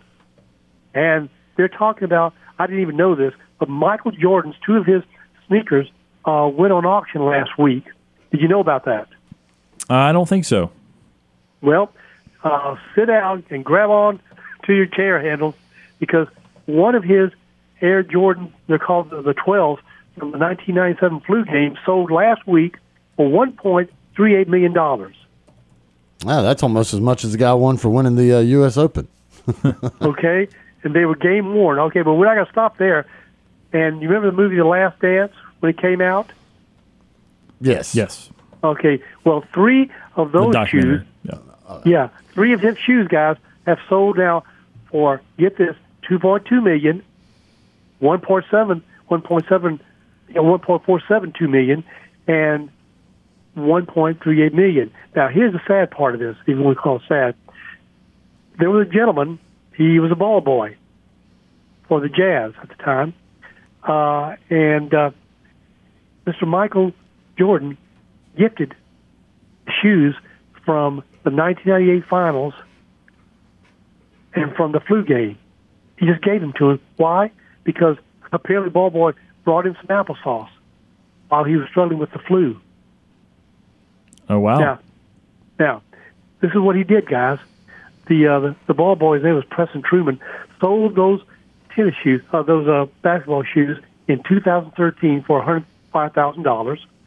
That was the 12s. And then the 13s he sold in 2020 for $215,000. Now you think that's a pretty good deal, right? I mean, he got them for free, did he? Right. No, he got had. He got punked. He cashed out those two priceless items for $3.3 million less than they resold for. Yeah. Yeah, I mean, definitely rough, but I don't know. They resold for $3.3 million, and that's all that he had gotten from them. Well, the story continues. Apparently, he has decided that he's filed a lawsuit against the auction house for stiffing, as he says, I guess, stiffing him. Oh, okay. I was wondering if his side of it, if he was still like, oh, whatever. Well, no, apparently he's not like, oh, whatever. Yeah.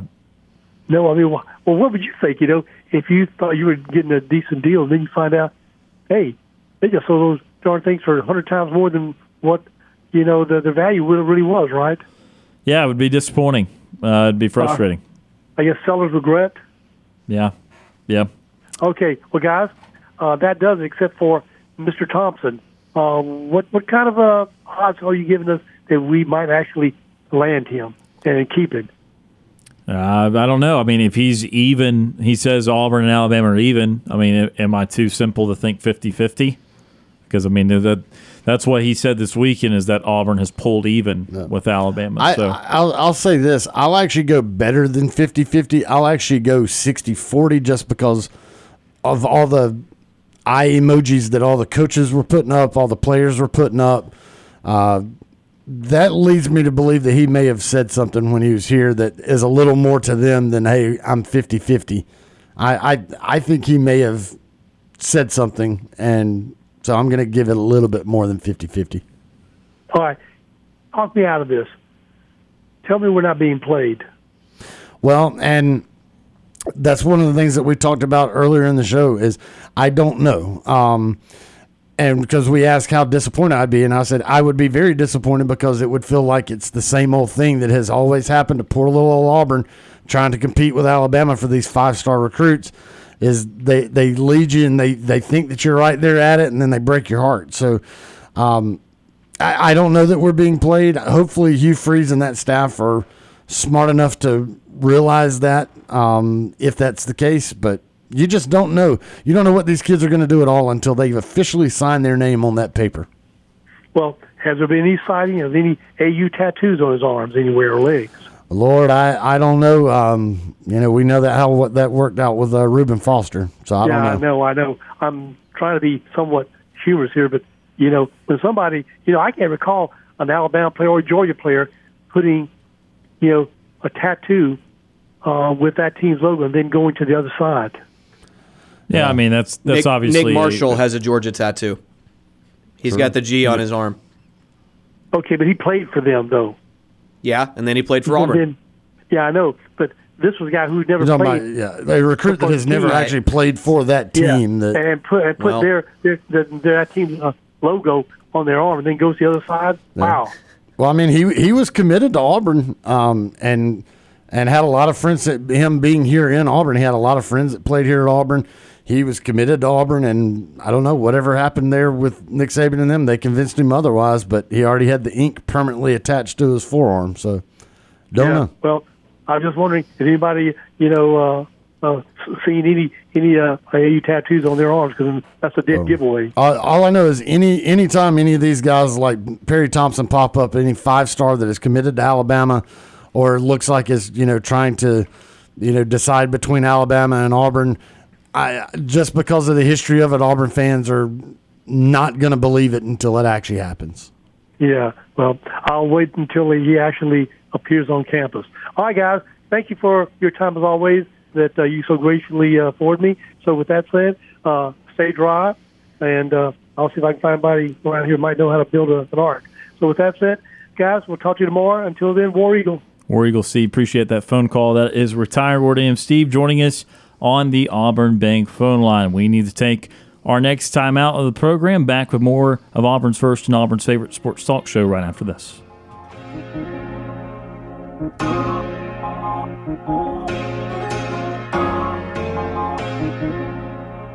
Sports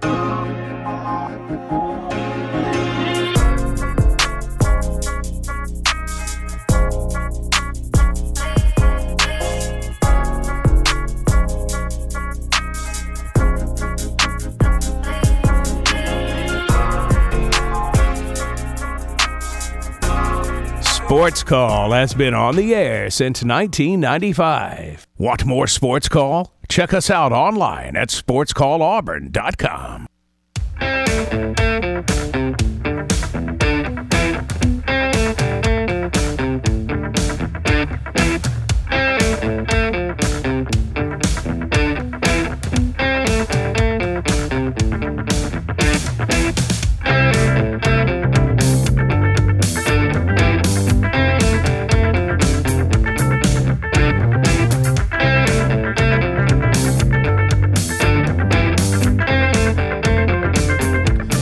The Sports Call on this Monday, Tiger 95.9, Ryan Lavoie, Tom Peavy, and Brant Daughtry here with you as we're already over halfway through this Monday edition of the show. A little bit later, still a few more thoughts on recruiting, and then also some talk about the Atlanta Braves and just how hot they've been, and maybe a couple other topics. In best, scorching hot. Yes, red hot, unlike our area right now, which is flooded with rain. And that keeps temperature down. It does. And it keeps you very waterlogged. Well, you know, I mean, we've dealt with a lot of rain and some big booms of thunder, but you know, here in a few weeks, I'm going to be down in Navarre, Florida, and all that area on vacation for a week. And I mean, they're getting tornadoes. I saw a video from Sandestin today of a tornado on the ground. Apparently, Santa Rosa had a tornado on the ground. It's like I saw another picture somewhere off the coast. It was like a line of water spouts in the Gulf off of Destin or somewhere around Destin. I was like, man, all right, just get this out of the way and get on going before we get down there, because I got some fishing to do. I don't want to be standing out there in the storms trying to fish. Got to move on from that. And what's that? The tropics are getting active, and now the tropics are starting to get active. Yeah, like great. So it's man, I don't know why that's starting so early, but probably gonna have a Hurricane Brett at some point. And let's go. Hopefully that curves out into the Atlantic, but still too early to tell. Well, it's a long way away. I mean, we're talking a couple weeks. About the time that I will be down at the beach. Right, exactly. The one thing that I saw that their forecasters were talking about, usually this early in the tropical season, when they do form, this is the time that they usually curve out back in towards the Atlantic. Because that's where the strength is. Right, yeah. Exactly. Now, once you start moving on towards late summer and into fall, that's when they start coming up into the Gulf. But so right now, this early, they tend to go. But now I've just jinxed myself, and we will be. Well, I was about to say we'll be in Navarre facing something stupid, or either we'll just get canceled because we won't even be able to get causeway to the beach. So yeah, the cone of uncertainty right now. I mean, it's still that sounds like the name of a movie. the cone of uncertainty. I mean, it's like a game show. This far out, it's hard to know. But this far out has it a little too uncomfortably west. It doesn't have the curve yet, but we'll see. Right. Again, long way from home. Anyway, we will continue on today with birthdays in sports. It's time for today's birthdays in sports. Good list of birthdays today here on June the 19th. Dirk Nowitzki turns 45, former forward for the Dallas Mavericks. Nowitzki was born in Germany, started playing basketball at age 15, began playing professionally at age 16, so that was quick. Moved to America at age 18 in 1998. He was drafted by the Bucks 9th overall and traded to the Mavericks, where he would spend the whole entirety of his 21-year career. While playing for Dallas, he was 14-time All-Star, 12-time All-NBA selection, and NBA Most Valuable Player, Finals champion, and one-time Finals MVP. His number 41 is retired by the Dallas Mavericks. Yep, 15 years old. He began playing for Deutsch, which is German, Deutsch Jugendkraft Wurzburg. And that's why we pay you the big bucks. Yeah, I remember hearing about him back then. Yeah, it's a German sports club. They have basketball, both men's and women's basketball, handball, tennis, different things. It's called. It's actually shortened DJK Wurzburg is where he started playing at 15 years old. Okay, big fan. Dirk Nowitzki. Go Wurzburg. Oh, that the old high school powerhouse, the Pipeline. Yeah. Turns 45 today.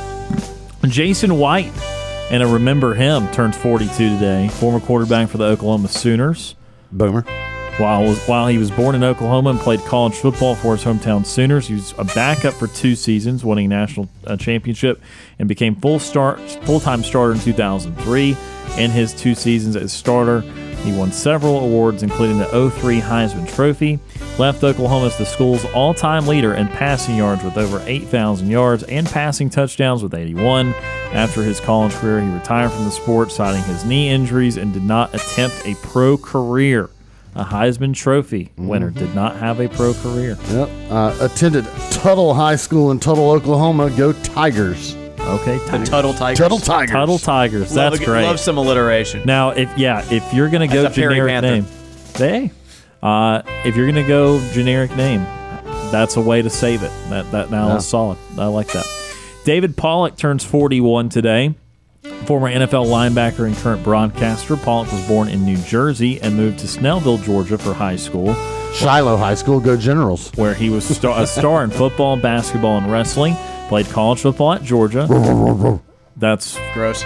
Yep, that's what it Sick is. 'em dogs. Where he was a 3-time All-American, 2-time SEC Defensive Player of the Year, and winner of the Bednarik, Lott, and Lombardi trophies. He left UGA as the school's all-time leader in sacks with 36. Drafted 17th overall by the Bengals in 2005, but suffered a career-ending injury in his second season. After football, he entered a career in broadcasting, became a part of College Game Day on ESPN in 2011. He is a member of the College Football Hall of Fame. David Pollock turns 41 today. I just remember the sack that he had against the sack and strip in the end zone against South Carolina. He's just before I remember college football. Man, just before I started. I'll find the video. He came around the end and basically met the quarterback face to face and sacked him and took the ball away from him for a touchdown, all in like one fell swoop. It was incredible. I know my mom loved watching him. She was an Auburn fan at the time, but she did love watching David Pollock. That was my post-Georgia fandom days, but I enjoyed watching David Pollock because he was just that good. He was good at football, and he turns 41 today. And then Jacob deGrom, speaking of injuries, turns 35 today. Pitcher for the Texas Rangers. deGrom was born in the state of Florida, where he was an all-state player in basketball and baseball. At Calvary Christian Academy in Ormond Beach, Florida. Go Lions. Wow, generic names today. It's all right. He played college baseball at Stetson. Go Hatters. Moving from shortstop to pitcher as a junior.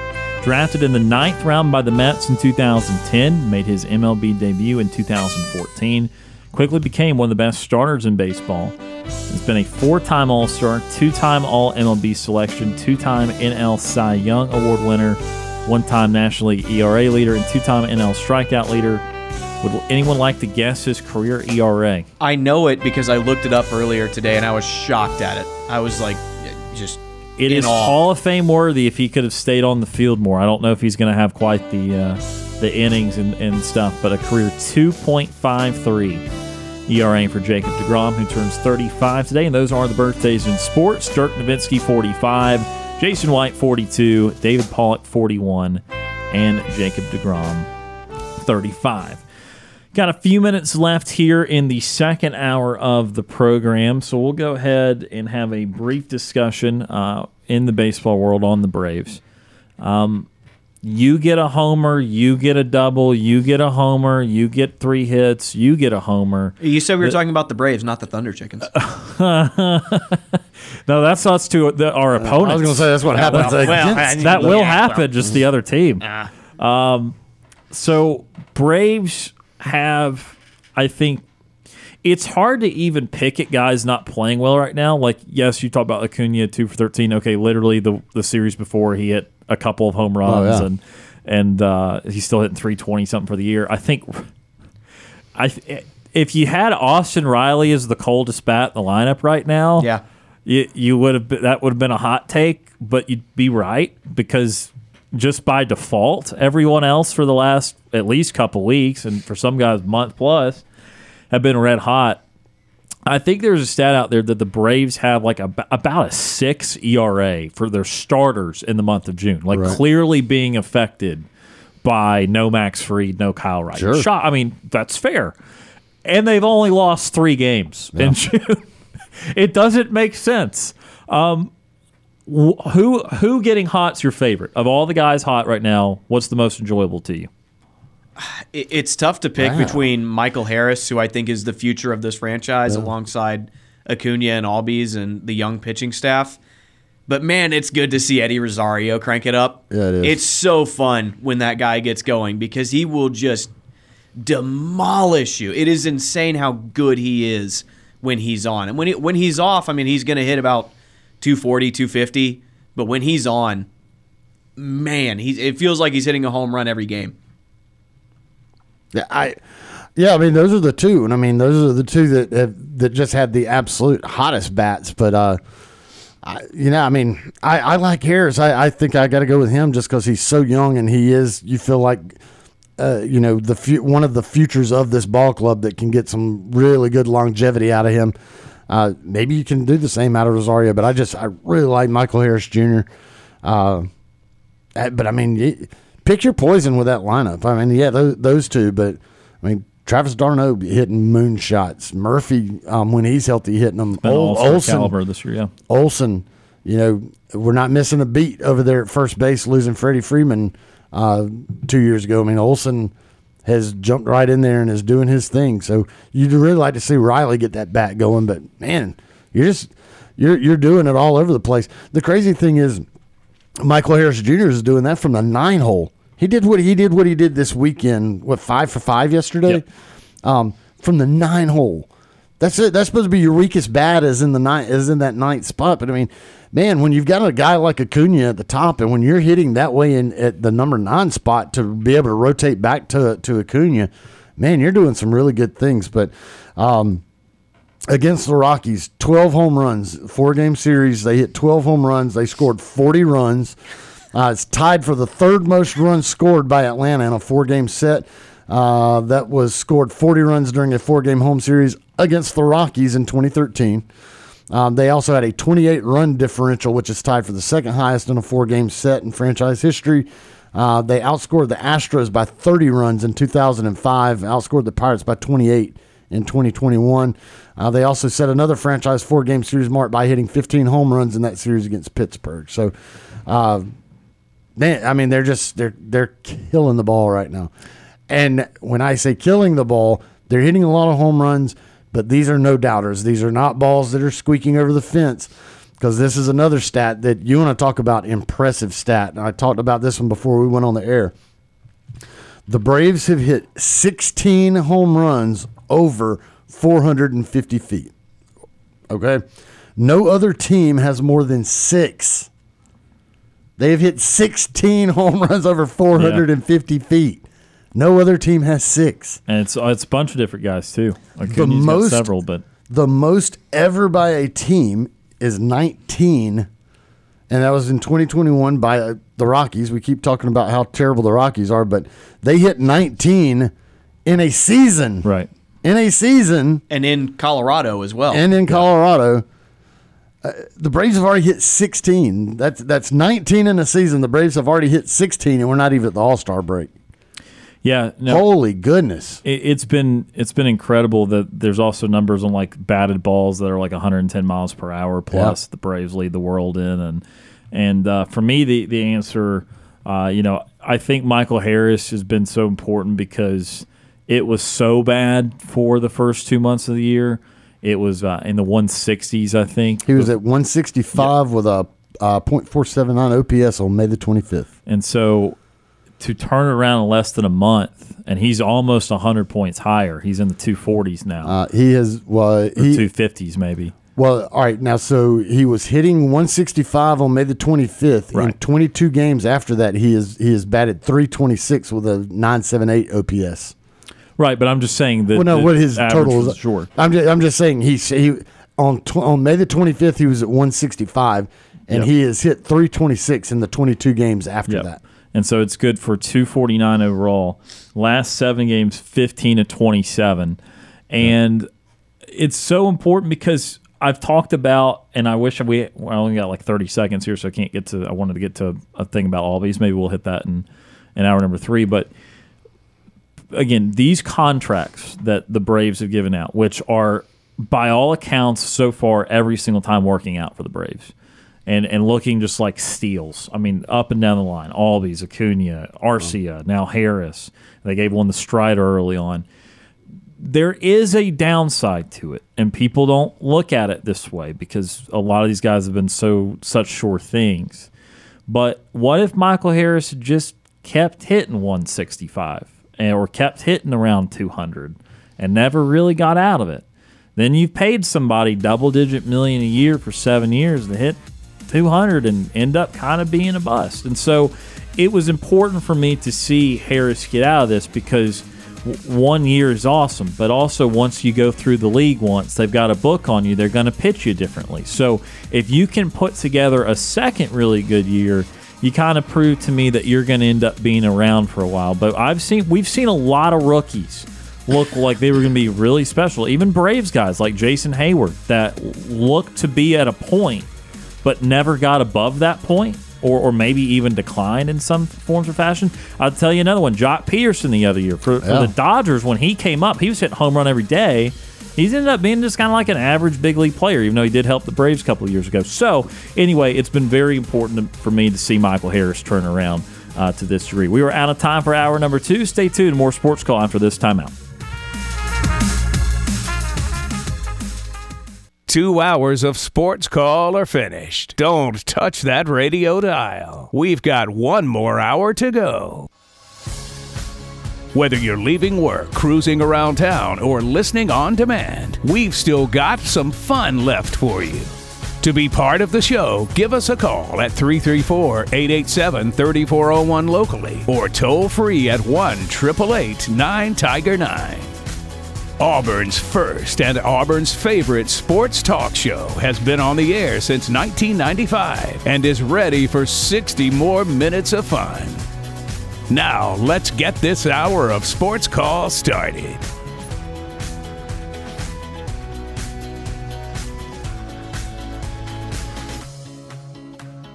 Third and final hour of Sports Call starting right now on this Monday. Tiger 95.9, Ryan Lavoie, Tom Peavy, and Brant Daughtry with you here.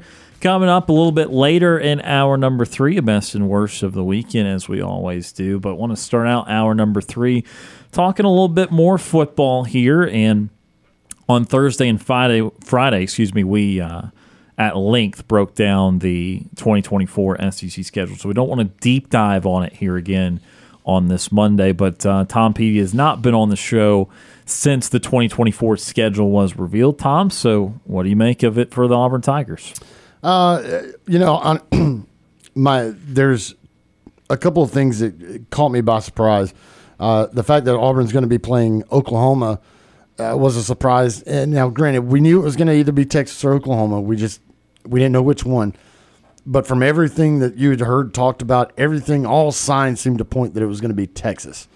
And I think most people had kind of prepared for that. But no, it's going to be Oklahoma coming here. And to me, that's just cool. And it's something we're going to have to get used to, obviously. But anytime you can bring somebody new into Jordan-Hare Stadium and first couple times, it's going to be really cool. Yeah, show off the fan base, show off the traditions and everything, and stuff that the Oklahoma folks have never experienced here.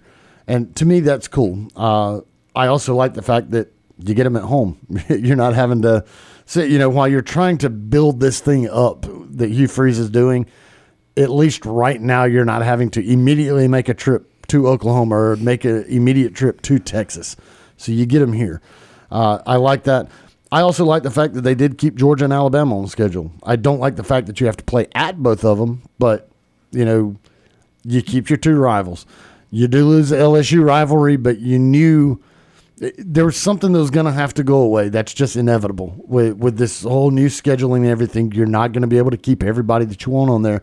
Somebody's going to have to get lost in that mix. I think everybody would agree that the Georgia-Auburn rivalry kind of holds more than the Auburn-LSU rivalry, even though there is a lot of history between Auburn and LSU, a lot of great games. That game that's not the South's oldest rivalry. Georgia is. And so to be able to keep Georgia on the schedule, at least for now. You do obviously keep Alabama. You get Oklahoma. The other thing that I like about it is you get Missouri and you get Vanderbilt. So that helps. That balances it out. And Kentucky. Yep. Even though Kentucky they're trying to do some stuff. I don't know how much longer they're going to be able to hang on to Stoops before he jumps to bigger waters. But right now, Kentucky is, kind of in the football world of things. I almost feel like Kentucky is kind of like that equivalent of Auburn basketball. It's like they've found a guy and they get on that hot streak and they're like really, really dangerous all of a sudden. A team that had never had much history at all in their program have now become kind of one of those teams there right now in the East. Obviously, that's going away by 2024, but they're one of those teams that you kind of look at and are like, they're dangerous. So, I mean, it's not. It doesn't feel as formidable as it has when you're playing everybody in the West. You get two of the weakest teams in the East on your schedule now. So you got to take that, but I mean, you still got the tough ones through there. Sure. Let me say this about Kentucky though. Kentucky football is interesting to me because no matter what it does, and this will seem disrespectful, but I'll explain. No matter what it does, it doesn't change my perception of their ceiling. Sure. Like it doesn't change my perception of what they're actually capable of doing. They have yet to break through that for me. Right. I'm looking at Stoops right now, his whole time at Kentucky, which now dates back to 2013. Well, I guess it's always dated back to 2013. It's just we're further away from 2013. He didn't retroactively add a couple more years. 66 and 59 overall at Kentucky. Now, some of that obviously on the front end, most of that on the front end being bad, but starting with 2018, 10-3, 8-5, 5-6 in the shortened year, 10-3, 7-6. So he's got 2 10-3s. But the thing about those 10-3s are there's still 3 conference losses both years. Yeah. He has never had a team that has done better than 5-3 in the SEC. Right. And to me, that shows you the clear limitation of what is going on at Kentucky. Now, they're going to be an interesting team again this year. They're going to bring in Devin Leary, who is a hot commodity as a transfer quarterback out of NC State. But it still feels like you can pencil it in. They're going to lose 3 conference games. Right. And so that is different to me than having a Florida or another big program like if you had Oklahoma and Texas, which we know no one does, but just talking future. That to me is different because even though record-wise they might be aligning with those other teams, maybe even better in a certain year, like Florida's Heights capable of a title. Oklahoma and Texas clearly at their height capable of a title. Hell, even Tennessee. I was about to say, you don't have Tennessee on that. At Tennessee, no matter what it is at that year, when they get going again, it's capable of going to a title. I just don't think Kentucky is. No. And so there's a certain level of respect that you give to them because they have been consistently solid and that they've batted above their history for a while here with Stoops. But there's also a certain ceiling that they have just never been able to obtain to where it makes me think, all right, well, this will be a solid team. This will be a disciplined team. It'll be a respectable test. But at the same time, no, this is not something that Auburn can't handle or should be fearful of because this team has just not been able to get over a better than a 5-3 mark in the league. And that's why, I mentioned them as just kind of that, oh, yeah, and there's Kentucky. They're dangerous, and I'll give them that. They are not a team that, like you said, you think is going to this year when you still have conferences. They're not a team that you think is going to all of a sudden surpass Georgia and Tennessee, or Florida for that matter. Florida's recruiting lights out at the moment. You don't think Kentucky is that team. However, they're dangerous, and in 2024 you play at Kentucky, so they're dangerous. They're very dangerous. They're not a championship caliber, but they're dangerous. But again, everything that you just mentioned almost makes me wonder how much longer they can hold on to Mark Stoops, because you would think he also understands the ceiling at Kentucky. And this is a guy that wants to win a title, and I think he realizes that at Kentucky that's not going to happen. It's as much as you do and as good as you do at Kentucky, the ceiling is what it is. It's just not there. It would be the same as anybody at Ole Miss or Mississippi State when you start looking across. Yeah, they've had some great teams. Mississippi State was ranked number 1 in the country there for a brief period of time. They've shown that they can get up there. But, I mean, what is their legit – what those two teams, I mean, their legit ceiling, it's like they're not ever going to get up above LSU and Alabama and really Auburn as well when, once Auburn gets their stuff back on the right track. So, but just looking at 24, it's a dangerous game, but it is a lot less than if you had a Florida or a Tennessee on there along with Georgia and along with now Oklahoma and all that. So you got to feel a little bit better about your season or your schedule when you see what's on there. You definitely got two of the weakest teams in the entire conference in Missouri and Vanderbilt on the schedule. I'll take it because the others, it's a gauntlet. Yeah, well, and look, that is still, I mean, it's the SEC for you where inevitably you're going to have something difficult. You're going to have a couple of road games that are just going to be challenging no matter who it is. Sure. And overall, though, I mean, I think that Auburn still comes out pretty good in 2024 schedule. I mean, it is still, I think, at least one of the easier half of teams in the league. Not calling it nothing in the SEC is easy, but the easier half of things. Sure. And that's, again, it's kind of insane to say that when you think, oh, well, you got Bama and Georgia on the road. Yeah, but everything else is on the better side of things.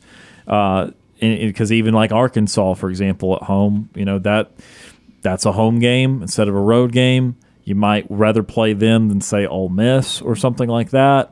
Typically, yeah. So, I mean, we'll see. I mean, Pittman can reset that expectation if he has a big year this year. But even I would tell you, if they have a big year this year, I'm going to tell you that KJ Jefferson's going to have a lot to do with that, and he's not going to be there in 2024. Sure. So even then, you projecting out 2 years in this sport even is dangerous. So with Auburn's schedule, that's one of those you look at, and it's very, very manageable. And if they can keep recruiting at the level that it feels like they keep recruiting at the level we know they are, and if they keep surpassing even more, if they start flipping 5 stars from Bama and getting 5 stars that they would have not gotten in years past and doing what it looks like they're doing, then that schedule in 2024 is going to look pretty darn good. Now, go across the state. You're going to talk about somebody that probably feels like they just got kicked in the nether regions. Alabama's schedule, that's rough. And listen, it's Alabama. As long as Nick Saban is there, you don't feel like they're not just going to completely fall apart. I mean, they're still going to get players. They're still going to be really good. However, they have to play Auburn, who I think is on the rise. They got to play Georgia. They got to play at LSU, at Oklahoma, at Tennessee. Goodness gracious. I mean, that's that right. If I'm an Alabama fan, it feels like the SEC just came up and slapped me across the face. Well, you say that, but I did this whole exercise. I won't go through it all again, but I did a whole exercise to try and come up with a formula to rank the 16 schedules in the league. They spit out 8th for me, which was right in the middle of the SEC. Auburn spit out tied for 11th, so Auburn's a little easier than Alabama, not marketably, but a little bit. So I still had 7 more difficult than them. Which is shocking. Part of that is because they can't play themselves. So all right, that's one of the toughest things you can do, and they don't have to. But yeah, that road schedule is difficult. Oklahoma is still an unknown. They're here's why there's an unknown though. Oh no, go for it. Because they had the worst season they've had in 20-something years last year. So Brent Venables may not even be their head coach. He might not by the time they get to this schedule. And look, it might be more difficult if he is not. Even if he has like an 8-4 season this year, or 9-3, and he survives. Oklahoma, you would think and you would expect if you were an Oklahoma fan, could pull somebody in that could get them good immediately, right? I mean, somebody because look, if I will say this.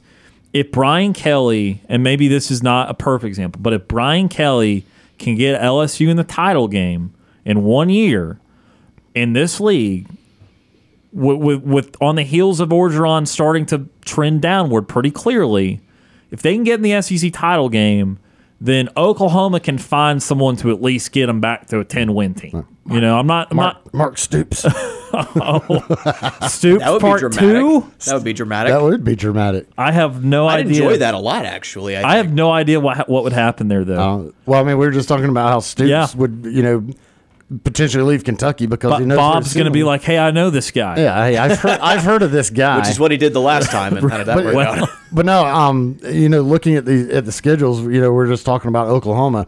Good heavens! I mean, Oklahoma's one of the toughest in the league. Holy- yeah. I had them as second toughest. Yeah. second toughest. Who's Yeah. the first? I had Florida 1, Oklahoma Okay, 2, I gotta Georgia look- 3. I gotta look. at Florida is brutal, and that's before we talked about it a lot. Their non-conference is also insane. Right. I've got Oklahoma in front of me right now. The only reason that I may put Oklahoma ahead of Florida right now, and this is even without looking at Florida, is because it feels like Oklahoma is that team that's kind of trending down just because of what happened last year. And I'm not sold that Brent Venables is the answer there. Now, they could surprise me this year and be back to the normal Oklahoma Sooners, but I don't know. I'm not sold on Brent Venables as head coach. However, let me rebuttal. Are you sold on Billy Napier? No, but I They're getting momentum now. Recruiting. They're gaining momentum. And now, obviously, also, I have not paid attention to Oklahoma recruiting, so I don't know what's going on there. But it feels like, at least on the recruiting side of things, Napier and Florida feel like they're trending in the right direction. I mean, right now, they're looking at one of the top classes in the country. Right. We looked at this, not yesterday, Friday. I think Oklahoma's having the Harsin-Auburn start to their recruiting cycle. okay. I think they're in the 60s there you right go. now. They only got a couple guys. Well, there you go. And Florida is definitely trending up in the recruiting. So when you factor in all of that and you start looking another year down the road, Florida trending up in recruiting, if they're able to hang on to the class that they've got and keep adding to it, Florida's going to have a very talented team. Oklahoma, maybe not so much. And then you add the schedule to it. Oklahoma has to play Alabama. They have to play Tennessee. They have to play their normal game with Texas. They have to come play at Auburn. They have to play at LSU. They have to play at Ole Miss, which, it's tough. It's Ole Miss.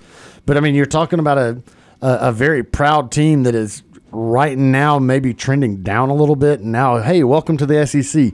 We're going to give you one of the hardest schedules you have ever seen in your entire life. Yep. Just means more. Welcome to the conference, boys. Holy crap. Go through Florida's real quickly just to see what you thought. I thought the ironic thing was that Oklahoma had arguably the toughest, at least the second toughest. And I had Texas as having the second easiest. So I think those two having very different welcomes and different experiences joining the league. Okay, yeah. So, yeah. It sucks too, doesn't it? No, it absolutely does. But again, just because of the way the two programs are trending, I've got to go. But see, I don't view it that way. I just view like who's on your schedule, like how those programs are trending. Now, what might end up happening might be worse to Oklahoma if Florida gets going again. All right, so Kentucky, all right, LSU and Florida play all the time anyway, don't they? Yeah, it's that's been the crossover. Yeah, that's been a typical crossover. Yeah. But LSU is definitely trending up. But you get them at home. Yeah, in 2024, you get them at home. Florida gets LSU at home. Ole Miss, we don't know what's going to happen with Lane Kiffin there. I mean, they're kind of one of those. I don't know. I don't know what to make of that. But you get them at home. You get Texas A&M at home. So you got that. You're at quote unquote at Georgia. That's still going to be in Jacksonville for all I know. Always neutral. At Mississippi State, that's their easiest game. Yep. At Tennessee and at Texas. So. Yeah, those two are those. You two share a lot of the opponents. So I think you said I think Oklahoma has Ole Miss. I should have brought my paper in here too, but it's very common or it's very similar. Yeah, Oklahoma is at Ole Miss, so that makes theirs a little tougher. Who's Oklahoma's weakest? I don't think you read the weakest team or two. Oklahoma's is that Vandy? No, Oklahoma. At Missouri, they host South Carolina, which that's another Those one. Two that's are the two weaker. South Carolina and Missouri are definitely the weakest on their schedule. For Florida, their weakest State, Mississippi State, and Kentucky. Probably. Kentucky. So, who's better, Kentucky or Ole Miss? Who you take? I would say Ole Miss is head tougher right now. Okay. Yeah. Well, because I mean.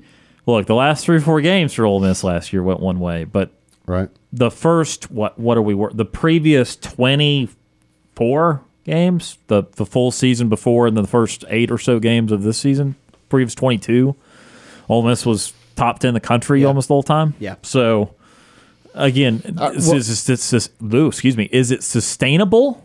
I don't know. Easy for me to say, but Yep. All right, their weakest. Let's just say the 2 Mississippi. I'll say the 2 Mississippi schools. okay. Or you can throw Kentucky in there instead of Ole Miss. Now, who are Florida's most difficult? Right. Georgia. At Tennessee. Right. Host LSU. Right. At Texas. Yep. All right, those are going to be your most difficult. Oklahoma's most difficult. Alabama, Tennessee, Texas, at Auburn, at LSU. So I think Alabama and Georgia are a wash. Right. Right. Are they hosting Tennessee? Oklahoma hosts Tennessee. Okay, so at least you get them at home. Get them home, but again, another. Right. Well, and I'm going back to the trending. Yeah, we're thing. splitting hairs clearly already. Tennessee, another program you Right. feel like is trending upwards right now. Right. You give them another year. That might be very. But daunting. also there's a scenario too, and worth mentioning, that what if Hendon Hooker was a significantly huge reason of that, and that's not easily repeatable. Very it's true. possible. I don't know. We'll be able to tell more about them this year. But I'm just honestly, if I had to compare those, I think Oklahoma's schedule is a lot tougher than Florida's. Like I said, because I look at Florida's most difficult games and compare them to Oklahoma's more difficult games. I mean, Oklahoma has to play. They host Alabama. They have to play at Auburn, at LSU. They also get their game with Texas, who just annihilated them last year. And you throw Tennessee in there too. I mean, that's just Florida still does a lot. That alone is, and again, is go crazy. through Florida's again. Well, you get the neutral against Georgia, right? It's still Georgia. You host LSU. Still got LSU. You're at Tennessee and at Texas. So see, they have there's Tennessee Texas too. A&M thrown in there too. I don't know about that one, but I mean, I feel like A&M for the next 2 years is just the ultimate wild card. Sure. No one has any idea what that team. What I'm saying is, you still listed 4 to 5 tough games of really equal significance and equal difficulty for both teams. Again, it's splitting hairs, but I still think that top is about the same. Yeah. And then what I'm going with is that Oklahoma's got one more bottom end game, where Florida's second bottom end game is still more difficult than what Oklahoma's got. Yeah. But it's splitting hairs, and if you add the non-conference, which we're not, but if we were, then Florida just takes the cake, because then they've got Miami, Florida State, and UCF. They've got one Group of 5 / FCS opponent in Samford, and everything else. I mean, look, I don't know if it'll be time in 2024 to count UCF fully as Power 5, because they won't have a full cycle of guys in the Power 5. But UCF already beat Florida in a bowl game the other year. Already happened.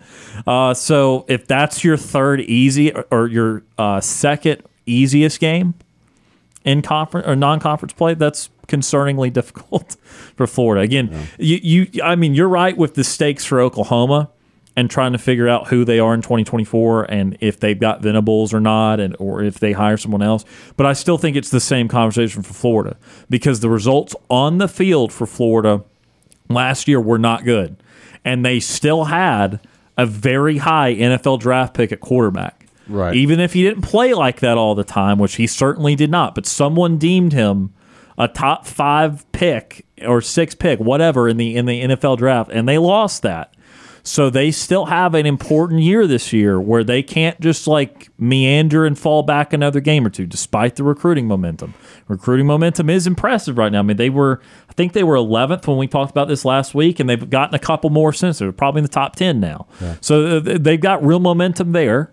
But the difference in them and St. Auburn is Auburn has not played a game to think negatively about them yet under the new head coach. Florida has had a season of negativity with that head coach. Sure. So that's why the recruiting momentum to me is a little different. It's a little more urgent for Florida right now, because they've had a year of a pedestrian product under Napier. So either situation impossibly difficult almost. Right. Well, and that's the thing is, I mean, we're sitting here, like you said, splitting hairs over this schedule for 2 years away. This season, this year is going to tell a lot. Right. It'll change that equation. It will absolutely change that equation. Like I said, Brent Venables may not even be the coach next year. It might be Mark Stoops. Yeah. Or somebody else. If Venables doesn't get it done this year, they're not going to hang on to him. They will get rid of him just as quick as Auburn got rid of Brian Harsin. If that program is starting to fall on hard times and getting left behind, especially making the jump to the SEC, they will get rid of Venables just as quick as they possibly can. So you don't know that. Auburn may come out and look like all of a sudden world beaters with you, Freeze, in this. If this recruiting thing just keeps on going and they come out and they have a good season and maybe surprise some people, you start looking at 2024 and be like, holy crap, Auburn might actually be an actual title contender if they can keep what they're doing going. In the meantime, Alabama slipped a little bit last year. I don't think they're going to slip this year, but what if they do? What if Alabama suddenly starts having that little bit of a slide and you're thinking, oh, Saban has now hit the late Bear Bryant days where Bama started sliding a little bit, and it's like probably time for him to go, before it goes stupid. I don't know. I will never be correct on that because I'm never going to have the guts to call that out. Oh, well, no. Yeah. I'm telling you right now. I don't know. Every time somebody says the dynasty is over in Tuscaloosa, they end up winning the national title. I feel like so they may win the title this year because everybody's downplaying them. Oh, they're done. They're done. It's all over with. No, they will turn around and win the title. I feel like I think I said 10 years ago he's got at most 5 years left. I think that's when I started saying that. And here we are, a decade later, he's still there. And look, I don't think he's going to be there for another decade, but, winning, I've said it before, winning does not get old. Right. It's always fun, and as long as he can keep doing it, I don't see any reason why he would stop. But then there's a lot of other factors with other teams. So what if Billy Napier and Florida fall flat on their face again? It's like, hey, yeah, congratulations on your recruiting class. You still suck. Right. So then that's not going to look as daunting in 24 because it's like, whatever, it's Billy Napier. They can't win with Napier. What if Tennessee falls flat on their face this year because that quarterback was Hendon Hooker? Yeah. It was Hendon Hooker this whole time, and it's not the coach and it's not anybody else. Just you caught lightning in a bottle with a really good quarterback. And then as Brant pointed out a moment ago, you have fun projecting A&M a couple years down the road. I can't even project them 6 games down the road this year. I don't know. Well, and that was the thing. And that's the other cautionary tale when it comes to recruiting, because we were just talking to a year ago how good A&M might be because they just had I'm using my air quotes here since nobody can see me since we're just on the radio, but in my air quotes, Texas A&M just had the best recruiting class that anybody has ever seen, ever. They just signed more 5-star players than anybody has ever signed. It is the greatest recruiting class ever. Okay, cool. Well, now the majority of them aren't even on that team anymore. They've been arrested. They've gotten kicked out. They've left. They've done whatever. A lot of them just left. Yeah. So, wanted out because they weren't so bad last year. Right. And so you don't know what's going on there. Can Jimbo and that crew figure it out? I don't know.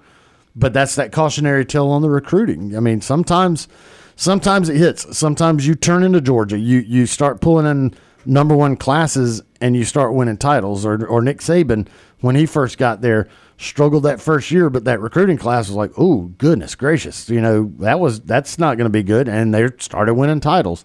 You can say the same thing with Dabo at Clemson. I mean, it was a Clemson program that was kind of scuffling along, and all of a sudden you start getting number 1 recruiting classes and winning titles. Or you Jimbo Fisher and you get a number 1 recruiting class and none of them pan out, or they leave and you're still trying to figure things out. So you just don't know. This season, though, is really going to be able to tell a lot towards 2024 on who falls on their face, who exceeds expectations.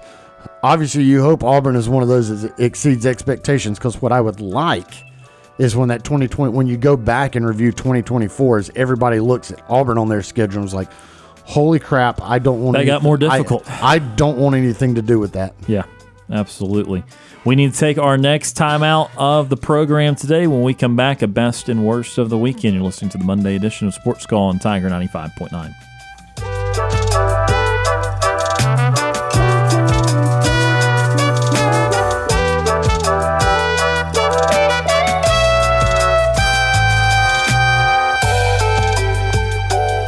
May we have your attention, please? Ladies and gentlemen, can I please have your attention? We're Auburn's first and Auburn's favorite sports talk show. Hi, my name is. What? My name is. My name is. Sports Call on Tiger 95.9.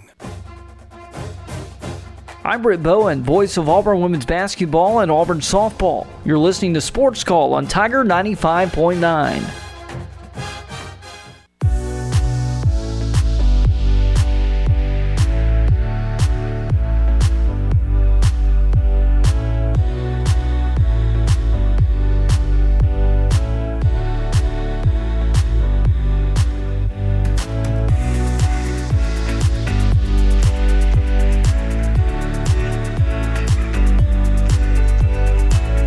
Welcome back to Sports Call, Tiger 95.9. Ryan Lavoie, Tom Peavy, Brant Daughtry with you here on this Monday, starting to wind down the first show of a new week. Let's get to, as we do each and every Monday, what to watch for, or excuse me, what to watch for, best and worst of the weekend. I'm already trying to get us out of here on a Monday. Man. No more shows. No. Who needs a best and worst when we got a TV guide to get to? Right. Best and worst of the weekend. Now, time for the best and worst No! No! No! of the weekend. Let's start negative this week because or do you want to end on that? Is that like a subtly funny way, even though it's clearly a worst? Well, since y'all know what my worst is, I'm going to end on that. Okay, best. Because I'm going to read. All right, best. It's almost like story time again. Okay. Start with best then. Atlanta Braves. I mean, holy goodness. 4-game sweep. You score 40 runs. You hit 12 home runs. 12 home runs in 4 games. 12 home runs. Nuts. And again, I mentioned it before, a lot of these are not just squeaking over the wall. I mean, these are just bombs. Travis d'Arnaud hit one almost 500 feet. Yep. Michael Harris Jr. hit an absolute bomb yesterday. It was 460 something, I think. Like back in between the chop house and the bleach. Dude, that Braves are just so disgustingly good in that series against the Rockies. That's definitely a best. If you like the Braves. Right. Yeah. My best is going to belong to the Thunder Chickens weekend practice. I really think that we got better. I think it was a lot of fun to be out there. I think we're going to, you know what?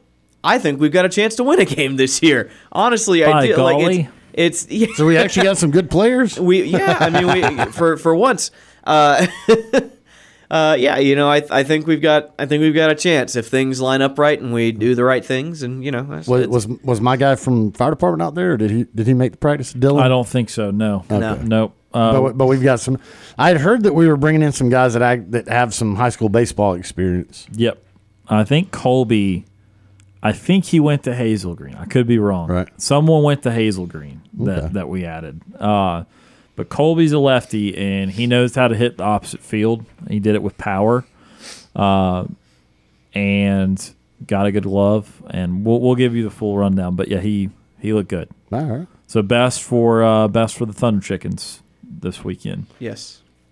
So that was admittedly going to be my best, but I don't feel like. I'm sorry. No, it's fine. That felt like that was going to be my best, but I will go instead with primetime golf. Now, I want to be very clear because my worst, I'm going to see what you guys pick for worst. I know what Tom's going to pick, so I'm going to see if Brant takes my worst too, which is fine if he does because I have a backup worst. I did not have a backup best. But my best is that the concept of major championship golf at 7:30 or 8 p.m. is great. And, again, I want to be careful because I'm not being supportive of everything in the U.S. Open this year. But West Coast tournaments like that in the summer, they just get so late. Yeah. And you usually have golf tournaments in 5, 6 o'clock here. But to go into the 7:30, 8, even 8:30 time frame, when you're kind of hurting for new stuff in the summer, there's more limited action. There's really no collegiate stuff, only baseball here for a few more days, and you just got Major League Baseball. You got some of the other stuff like NASCAR, which was actually off this weekend, and all that sort of thing. I enjoyed being able to watch primetime major golf. So just the concept of primetime major golf, I enjoyed. That was my best. And I'll give you that. We didn't even get a chance to talk about the U.S. Open, but it might be my worst. Well, go ahead. I was just talking about how, to me, honestly, the U.S. Open was extremely boring this year. Hey, I was so bored with it, and I normally love majors. I think it was a combination of the fact that it was on a not a historic course. They were at the Los Angeles Country Club, so it's the first time that's ever done a major. The U.S. Open, you usually think of Pebble Beach or, one of those just like historic courses that is just like the, kind of like that ultimate of golf. It's like this Los Angeles Country Club's like, okay, cool. There's a lot of mansions of famous people around there. That was kind of neat, but it's not a course that anybody is familiar with. So there's that aspect. And then the galleries were not very big. I mean, you think of majors and they're packed in there and they're screaming and the roars. And I mean, the intensity of a major. And you just didn't really get it. It felt like just a normal golf tournament on a golf course that you've never seen on TV before. And it's like, whatever. Just, I don't know. It was boring. And then on Sunday, it was just par. It was like nobody could move except for Fowler, who just kind of fell off. But, I mean, up there at the top, it wasn't a whole lot of movement. It was just they just kind of played their round, and it just stayed what it was. And it was like, there's some movement, yes, but nothing drastic. Well, what I'm saying is typically with the U.S. Open, though, you don't score well. Usually par is a good score. And the criticism was, and especially in round one, that the scoring was too low. Right. And that's why they toughened up the course over the next 3 days, and the lead hardly moved. It was 8 under after round one, 10 under won it. Right. So they kind of corrected that in round one. So that was not my complaint with it, because they did figure out how to make it tougher, and it was running so fast. My complaint was, is this your worst? I'll go ahead, and then if you know what, I'll get super negative and have a second worst. It would be a funny worst. All right, here's my worst of the weekend. Was that it didn't have, and you kind of skirting this a little bit, talking a little bit about this. It didn't have anything iconic about it. Right. Like, it didn't have anything memorable about it. Wyndham Clark, who wins it, he hits this hook on 18, slice, whatever, that it had a curve of over 120 feet.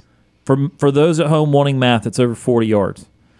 U.S. Open fairway should not be more than 40 yards wide, yet he still hit the fairway, because that fairway on 18 is 53 yards wide, I think they said. So he hit a horrible tee shot on 18. Right. And was still in the fairway. And you would think in a major or really any PGA tournament, you hit something like that. Right. You're so far in the woods that you're never finding it. Like 18 is like the fakest tough hole at LACC, because it's long, so you're not scoring well there, because it's like a 500-yard par 4. But there's nothing inherently difficult about it, because you're going to hit the fairway, and you're going to have a look at the green. And, you might not get close to the hole, but you're going to have a chance to putt, because it's not even overly difficult to hit that green. Right. So it's not like, hey, here's this cool par 5 where you can get aggressive and go for it, like at Torrey Pines. Right. We got the water front left. It's not like that. Or it's not like Pebble, where you're hitting over water if you're trying to get the corner. Exactly. It's like, no, here's this hole that's like pretty much a par hole. Probably not going to birdie, but as long as you don't hit it in the bunker on the second shot, you got to par it. You won't bogey it either. So I did not like some of the ways of the U.S. Open. And yes, I'm kind of particular about this. We always go to Augusta. We know what we're going to get out of Augusta. We know at the Open Championship, it's all about weather there. Like, we know we're going to have links golf, and we know the winds need to blow for it. If it doesn't blow, then it's going to be low scoring. That's fine. We accept that. The PGA is going to be overall like the best scoring major. There's usually not a lot of teeth in PGA courses, although this year there was. I mean, I think the winning score was like 8 under this year. Right. But the U.S. Open has a identity, and its identity is you will miss fairways, and when you miss fairways, it will be very penalizing. Right. You have very thick, luscious rough, which they had in places, but it's going to be a tight course, and par's a good score, and you might win the U.S. Open at 2 under par. Rory McIlroy losing at 9 under par was the best score to ever lose the U.S. Open. Right. 9 under was the best second place score ever. Yeah. And so that told you how easy it got on Thursday. They did a better job of making it tougher, but it was not. I know I sound particular, but it was not the right kind of tough. It was tough for the sake of we're just not going to water this thing. It's going to be really fast. But usually U.S. Open is tough because of the course itself, not because of the way you treat the course. Yeah. So anyway, there's a spiel. There's my worst. Brant, what you got? My worst is also going to have to do with the U.S. Open. Oh, if boy. you can believe it. I saw, and this may be kind of touching on what you're talking about, Ryan, even if I have a little bit of a different perspective on it. There was a golfer who, I can't remember who it was, but someone answered a critique that this course was not hard enough, and that these golfers were playing really well, and that, the complaint from fans was, they're playing it too well. They're not playing it hard enough. And I'm sitting here as someone who is not a golf purist, but I would think you're watching the sport, you want to see these athletes playing it as best they can. And with a sport like golf, where there is no one else out there preventing you from doing what you're doing, it is you versus the course. Is it not the best when the players are dominating? When the players are, I'm supposed to shoot 72 on this course, how about I shoot a 59? Is that not the most fun type of golf to watch? And I'm asking you, as a fan of golf, from someone who is not, I would think that would be the most fun time to watch a golf tournament. So Tom can agree or disagree here. We get that so often, it's not what we want in that circumstance. Because you play just about every tournament, you're going to finish 10, 15 under par for the win. You're going to be double digits under par. There'll be several guys double digits. So you get some of that pretty much every week on tour and in some of the other majors too. The U.S. Open is known for humbling golfers.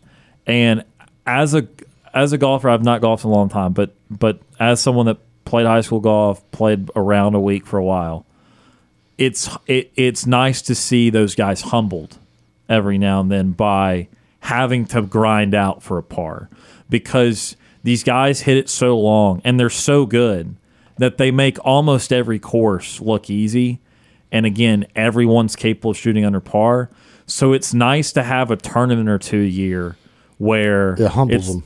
Where it's a little different, where par as a concept supposed to mean like you're doing an average, you're doing a decent job, right? You're and the expectation.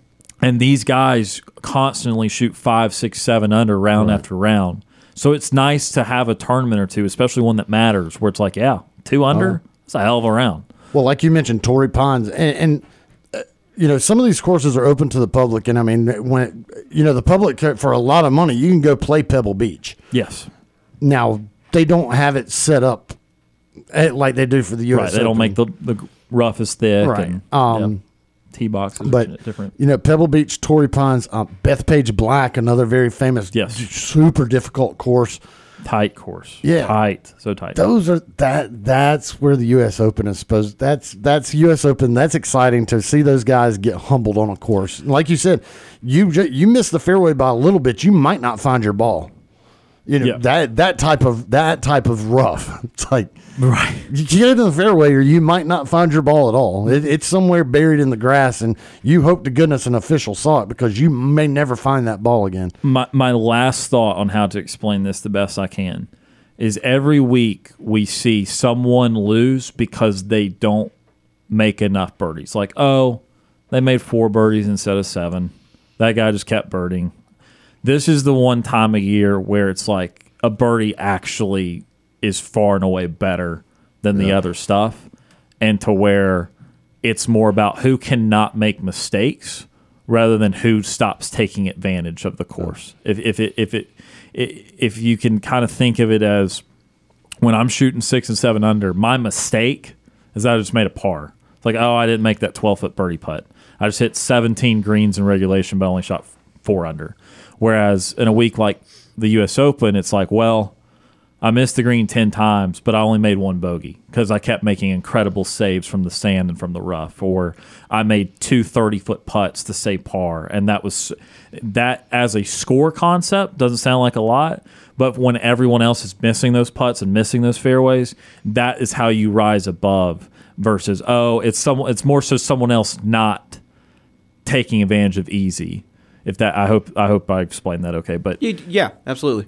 All right, Tom, we're almost out of time, but you do have a funny, not fun. Oh word. gosh, it's not funny. Yeah, no, it's concerning, but the jokes we made about this are just like, man, not on my to-do list to do something like this. Go ahead. All right, so a massive search and rescue operation is underway in the mid-Atlantic after a tourist submarine went missing during a dive to Titanic's wreck on Sunday.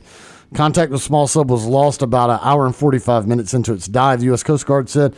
Tour firm OceanGate said all options were being explored to rescue the 5 people on board.